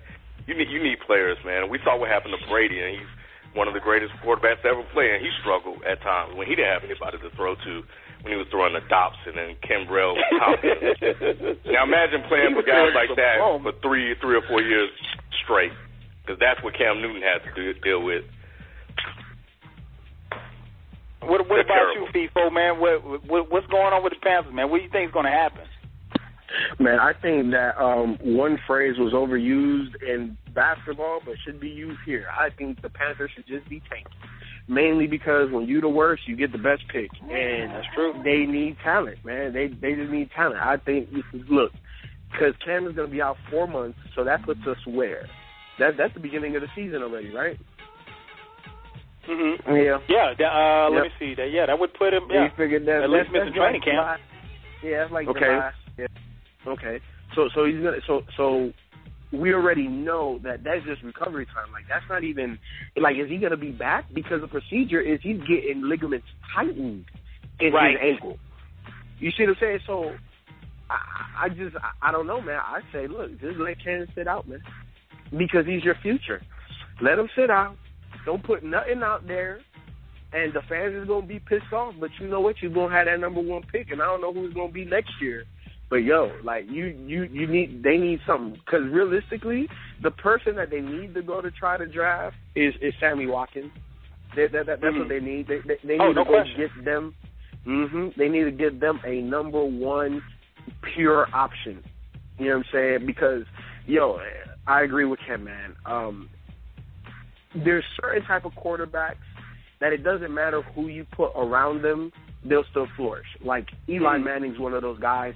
You know, like I said with Eli, it's every other year with him. So last year it was whatever. This year he's going to come out. He might win the Super Bowl. You heard it here first. But, you know, like then you have quarterbacks that make everybody better. And then you have quarterbacks that are kind of like multi-beneficial. I think Cam's a multi-beneficial quarterback, meaning that if the receiver is great, Cam's going to look great too. If the receiver is bad, Cam can maybe make him look good here and there, but Cam's not going to elevate the play of his wide receiver. You know, so it's multi-beneficial. You give him talent, Cam might look like the best damn quarterback in the NFL. And, you know, I think that's on the organization. I don't know where their plan is. As soon as I heard that Darren Sproles was about to get cut, what did I say? I tweeted John like, yo, Carolina need to go get this man right here. Because you need to make a decision on D'Angelo Williams and Jonathan Stewart. One of them got to go. One of them, because it hasn't worked since that 1 year where they both rushed for like 1,200 yards. You know. What about you, B? Any take on the Panthers, man? Shit. You know, people made a good point about, you know, yeah, they should probably just tank it. But, I mean, in actuality, they're not going to do it. I mean, you know, the owner's not going to allow, you know, a season ticket holder who wants to see Cam Newton, you know, be upset. You know what I'm saying? The owner's not going to go for that. They paid that man that money. He's probably going to go out there and still give it his all. And I think Cam Newton himself is very competitive. I think he's going to still want to go out there and give his all. Granted, we still don't know what they might do in the draft, or is there any more wide receiver free agencies available in the NFL? Not any top tier receivers. I mean, you know, you can go get there's no number one receivers out there right now that you can go get. I mean, and then I would say try to trade up in the draft, and maybe try to draft one of those, you know, top notch receivers that's in the draft. I don't know. I mean, at this point, I mean, the off season is not officially over yet, so let's still sit back and see what Carolina might do in this draft, or they might try to pick up somebody else to trade or do whatever. We never know what might happen in the offseason. So let's not throw the white flag for Carolina just yet. We acting like the offseason is over and the season about to start next week. So let's just see what else, you know. I mean, yeah, as of right now, it's looking bad. I mean, it's looking very bad right now. They don't got. Yeah, because if you don't have a receiver, I mean, like they don't even have a number one. I mean, everybody's unproven, and I don't think they have a tight end. Is Olsen still there? Is Greg Olsen still there? I think he is, but here's the thing that I just thought about too. If I'm not mistaken, and I could be wrong, and I didn't get a chance to look it up, but if I'm not mistaken, Cam Newton's contract comes up next summer. Summer, so I don't know if maybe they're trying to clear room because you know he's still on his rookie deal. So if I'm not mistaken, he's going to command $100 million contract. So maybe they're trying to be one of those big. He's going to play. He's going to play. He's not going to sit down going to play on the contract. Yeah, he's going to play. There ain't going to be no let's sit out and tank this season. Cam Newton is going to play. I think for the fan base that they have. And I know a lot of Carolina Panther fans, and I mean, like, everybody's just in shock. And they're, getting rid of Steve Smith was one thing, but because he was a fan favorite, obviously. But, the money that he was asking for, I don't know that they necessarily could have paid him. Even though his production, kind of tailed off, but he got hurt at the end, but he was still productive. And I think he's going to a Baltimore team that, will really benefit from his services. Would put Steve Smith on one side, Torrey Smith on the other side. Joe Flacco will make it happen. I think it's going to be interesting to see how it turns out because, and I joked earlier, I said, I don't know if Carolina plans to run the wing T or not because they don't have any receivers, so it's going to be interesting, man. You don't want to see teams fall like that. And like B said, it is early in free agency and still a lot of stuff that can happen. They can always trade for somebody or what have you, but as a Falcon fan, I'm happy. Yeah, I bet. 646-478-0356. You're listening to the best show on the internet right now. Man, this is the place where sports opinions collide. Dead End Sports. I'm your host, 12 Kyle, joined by my esteemed cast members. You know my partners from Dead End Hip Hop, B, Ken, and FIFO. Hit us up. Matter of fact, tell a friend. We're on every Tuesday night, 9 p.m. to 11 p.m. Eastern Standard Time. The show is being broadcast live. In the event you cannot listen to the show live, you missed any parts of the show, check out the archives at blogtalkradio.com/Dead End Sports. You can also check it out on Stitcher. If you have an iPhone or Android, just go to your application store, download the Stitcher application for free, search Dead End Sports, upload it. You can listen at your leisure, at home, or on the go. It's just that simple. Hit us up, 646-478-0356. Next question I had, I forgot this other question as far as the NBA was concerned. The Pacers, man, and the Heat, they seem to have cooled off somewhat. They were hot, red hot, and like Ken referenced earlier, LeBron seemed to kind of tail off a little bit after that 61-point game that he had. The Heat have won 2 straight, but they've only won 5 of their. They're 5-5 in their last 10 games. The Pacers have picked it up a little bit. They've won their last 4, but they're only 6-4 in their last 10. So the question I want to throw to you, B, first, what's wrong with both of these teams? Nothing, just a long NBA season. I mean, you're gonna have a some games or a little streak when you kind of like looking bad. Rather it's in the beginning of the season, the middle of the season, or towards the tail end of the season, going into the playoffs. I think these guys know once April comes and they get in, once the playoffs start, these guys are gonna turn it up. They're not gonna look, sluggish for 4 straight games and be out of the series like we're seeing them playing right now. It's just a long season. NBA is a long season. These guys have been playing, off season, going way back to August, September, and preseason and stuff. It's a long season. You're gonna have stretches when you're not looking so good. I mean, the Spurs had a little run, beginning of the season when they wasn't looking too hot. People was like, well, this is it for the Spurs. This is it. And it's November, December. So it's a long season. That's all. It ain't nothing to be panicked about. I think we just gotta calm down. They're still gonna be playing, more likely playing for the Eastern Conference Finals come late May and going into June or whatever. So, it's just a long season. That's all I got to say about that.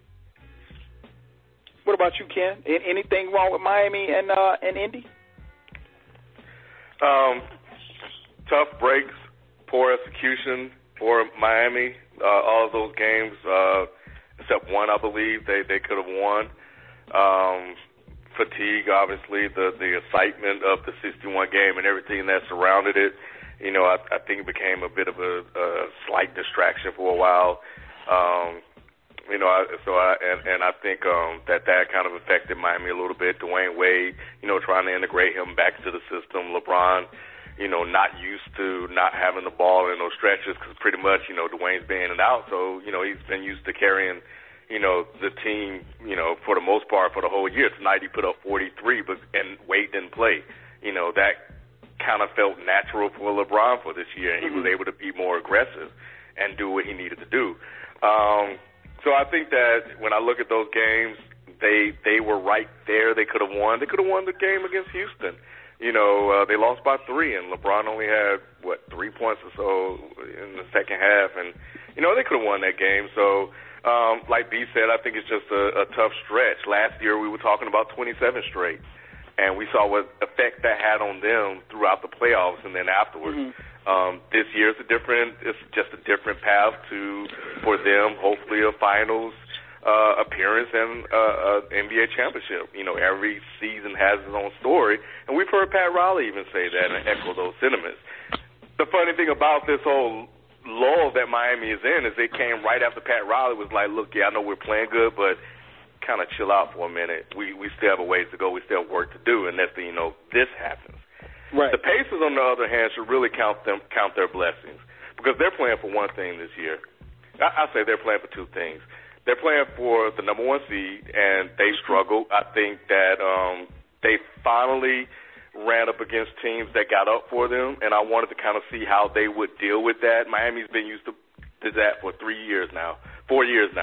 The Pacers, this is new, and they play down to the level of competition.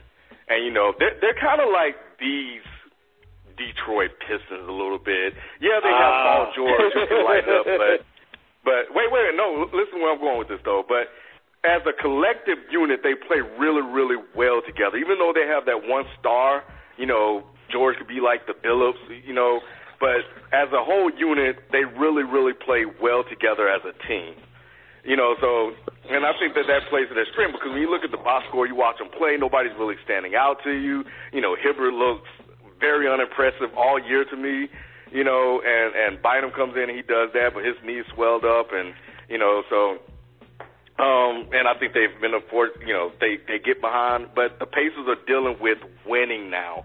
They're dealing with being a number 1 team in the NBA for all year, and now, people are coming after their neck, and it's new. So they only care about playing Miami, and they only want to beat Miami, and that's their motivation. We want to get the number 1 seed so we can beat Miami. But I want to tell everybody something. I want to say it right here on this show.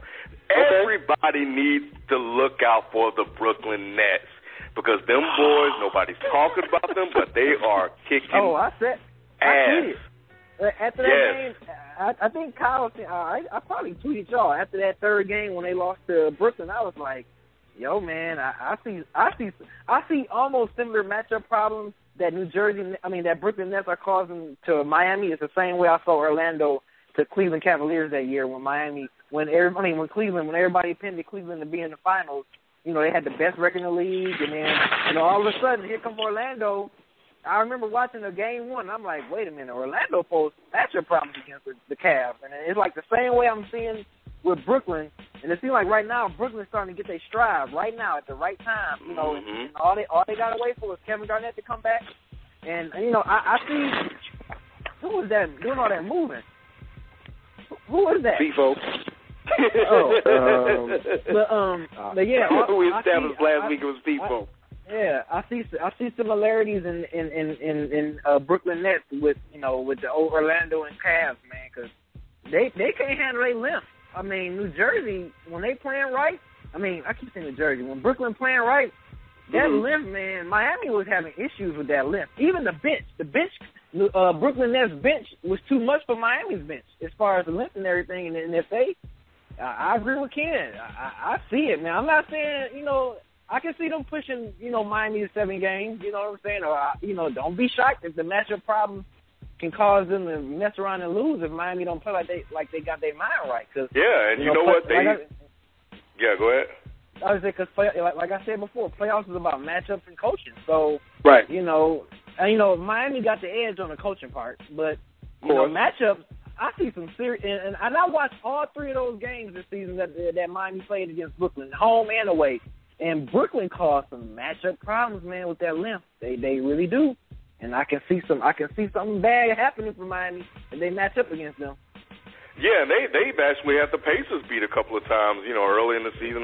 So yeah, man, I think the Nets, man, people watch out for the Nets. But so I think the Pacers, I think they'll be okay. I think they'll be revitalized when the playoffs coming.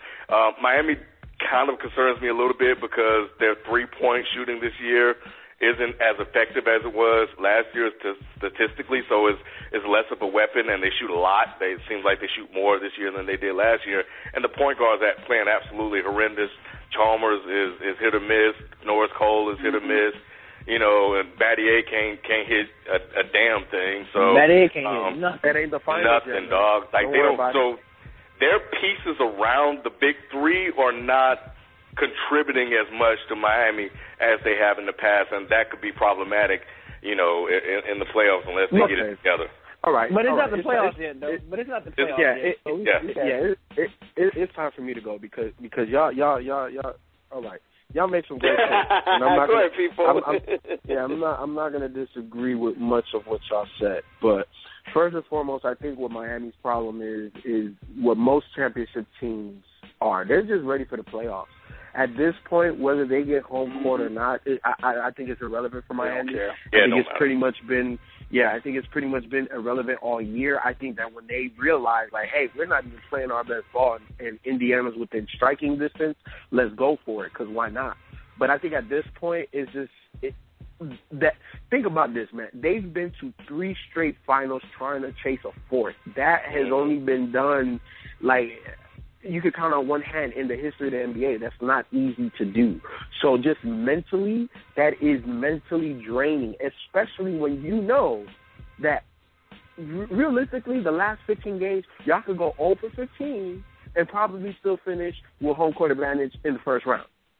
So it's hard to stay that sharp and that focused throughout to finish off the regular season. I think you'll see a new more revitalized, more business-like Miami team when the playoffs start. Obviously, in the first round, they're going to be seeing who's number 7 right now. Is it Washington? Yeah, I think so. You mean the standings? Let's see. Right now, Miami's number 1. Excuse me. Indiana's number 1. Miami's 2. 3 is Toronto. Chicago's 4. Washington's 5. Brooklyn 6. Charlotte is 7, and Atlanta is number 8. So they're going to see. Might see Atlanta. No, they're going to see Charlotte. They're going to see Charlotte. So they want to see the Hawks, son. Right there. Man, I want to see them. Hey, I want to see them. Let that be the first round matchup. I'll be at all, my God, both home games. I'm trying to be there for real. But here's the other thing with Miami. I'm gonna answer one of the questions that Ken posed in his closing statement about Miami. They are shooting more threes, and the reason why they're shooting more threes is because Bosh is shooting more threes. He's actually providing them more floor spacing this year. And you're 100% right. Battier, Norris Cole's been inconsistent. With Battier, I don't care, man. I just need him in the final. I don't even need him in all the playoffs. Like, just, hey, look, Game 7 finals, make your threes, bro. We'll be all right. Yeah. That's all they need him for. That's all they need him for. But and then I think that realistically, I don't think that Brooklyn is going to pose. At least they don't pose the same level of concern for me without Brook Lopez that obviously they do for you without him. Mainly because, Brooklyn has beat them, 3 times now in the regular season. Shit. The first year of the Big Three, Chicago beat Miami 3 times in the regular season. Right. That shit don't mean exactly where I was going to go. That shit don't mean nothing because when LeBron is like, yo, y'all niggas not winning, they don't have nobody to match that. And Darren Williams, he has to be he looks like an all-star now again. Just like last year, second half, he started to look like an all-star. He looks like an all-star again, but I don't trust him. He needs to play at that level for a whole year for me to really feel like Brooklyn is a true contender to Miami. They need Brook Lopez and they need Darren Williams. Brook Lopez doesn't even need to be at his best. He just needs to be okay, but Darren Williams has to be at his best because Joe's playing nice, but if Spoelstra go ahead and sick his you can't trust Joe, number one. And if Spoelstra go ahead and sick his guard dog LeBron on him, come on, man. There ain't nothing happening there. So I do not trust these guys. Paul Pierce is the truth. I respect them and all, but Brooklyn, they're not on my radar. The only team in the East realistically, and I'm not marginalizing Brooklyn because Brooklyn is a good team. They're just not. All of their pieces aren't there. If they were 100%, I will 100% agree with you guys. But this Brooklyn team, they're nice, but, man, not in the playoffs. They're not playoff nice. I'm not believing them. I'm not believing nobody else besides Indiana. Yeah, I agree with you 110%. I don't make much of it. It looks like Brooklyn, they're like the little kid who, got the best of you and he's sticking his chest out. Miami, they're really, like Ken said, they're going through the motions. They're trying to just get through the season. They're trying to make it to the finish line with a healthy D-Wade, trying to rest him up as much as possible. He has to be healthy for them to win. Outside of the first round, he can't afford to miss any games due to, his injury or what have you. And if he's missing games in the playoffs, then the injury is a lot more serious than people are letting on because you shouldn't miss any playoff games when you're in the playoffs. That being said, like I said, I agree totally with FIFA. I think Miami is just trying to make it just to get on through and just to, try to just, for the lack of a better term, make it to the finish line. Once they get to the finish line, I think that's when you'll see the real Miami Heat turn it up. They've done it before. They're battle-tested, and for me, it's hard to pick against them. We got a whole bunch of time to talk about that, man. I'm definitely looking forward to the playoffs, and we're definitely going to be talking about that. Before we get out of here, man, let's jump into some closing statements. B, what's your closing statement, man? Floyd Mayweather, I don't know what the hell is going on with the camp or whatever. He was arrested for attempted murder and kidnapping because he thought people that cleaned up his house stole his jewelry, and they did some wiring, Breaking Bad beatdown type shit on him. So I don't know what's going on with the case. I don't know, Mayweather, what you doing with the people, man, who you got in your camp, watch who you got in your camp. But, that's all I'm going to say about that, man. Mayweather, stay out, watch the company you keep, man. No doubt. Ken, closing statements. Portland Trailblazers, man, oh my God, it's just been, ups and downs for you this season, man. Hopefully you guys make the playoffs, but you guys need to get it together, man. You guys are losing games, and now you lost Aldridge, but you weren't winning games with Aldridge. You started out hot, and then all of a sudden you go 500 after a 22-4 start. So it's a long season. You guys were young, and the age is showing. I believed in you guys. You guys let me down. So get your shit together. There it is. FIFO, it's on you. Man, look, this is how I'm going to close it. Do what you do, and do it to the best of your ability. And what I'm getting at is the New York Knicks. James Dolan, you're a businessman, and you write pretty good checks. So keep writing them checks because you about to pay Phil Jackson a whole lot of money, and let Phil Jackson do his job, and just sit back and write them checks. And that's all I got, man. I've been saying it. Phil Jackson, for 2 years, he needed to be a damn exec. James Dolan, you did a good job. Thank you for, at least for now, saying that you're going to back up and let him do his job. And let him do what he do, man. No doubt, no doubt. My closing statement, man, is going to be to Warren Buffett, man.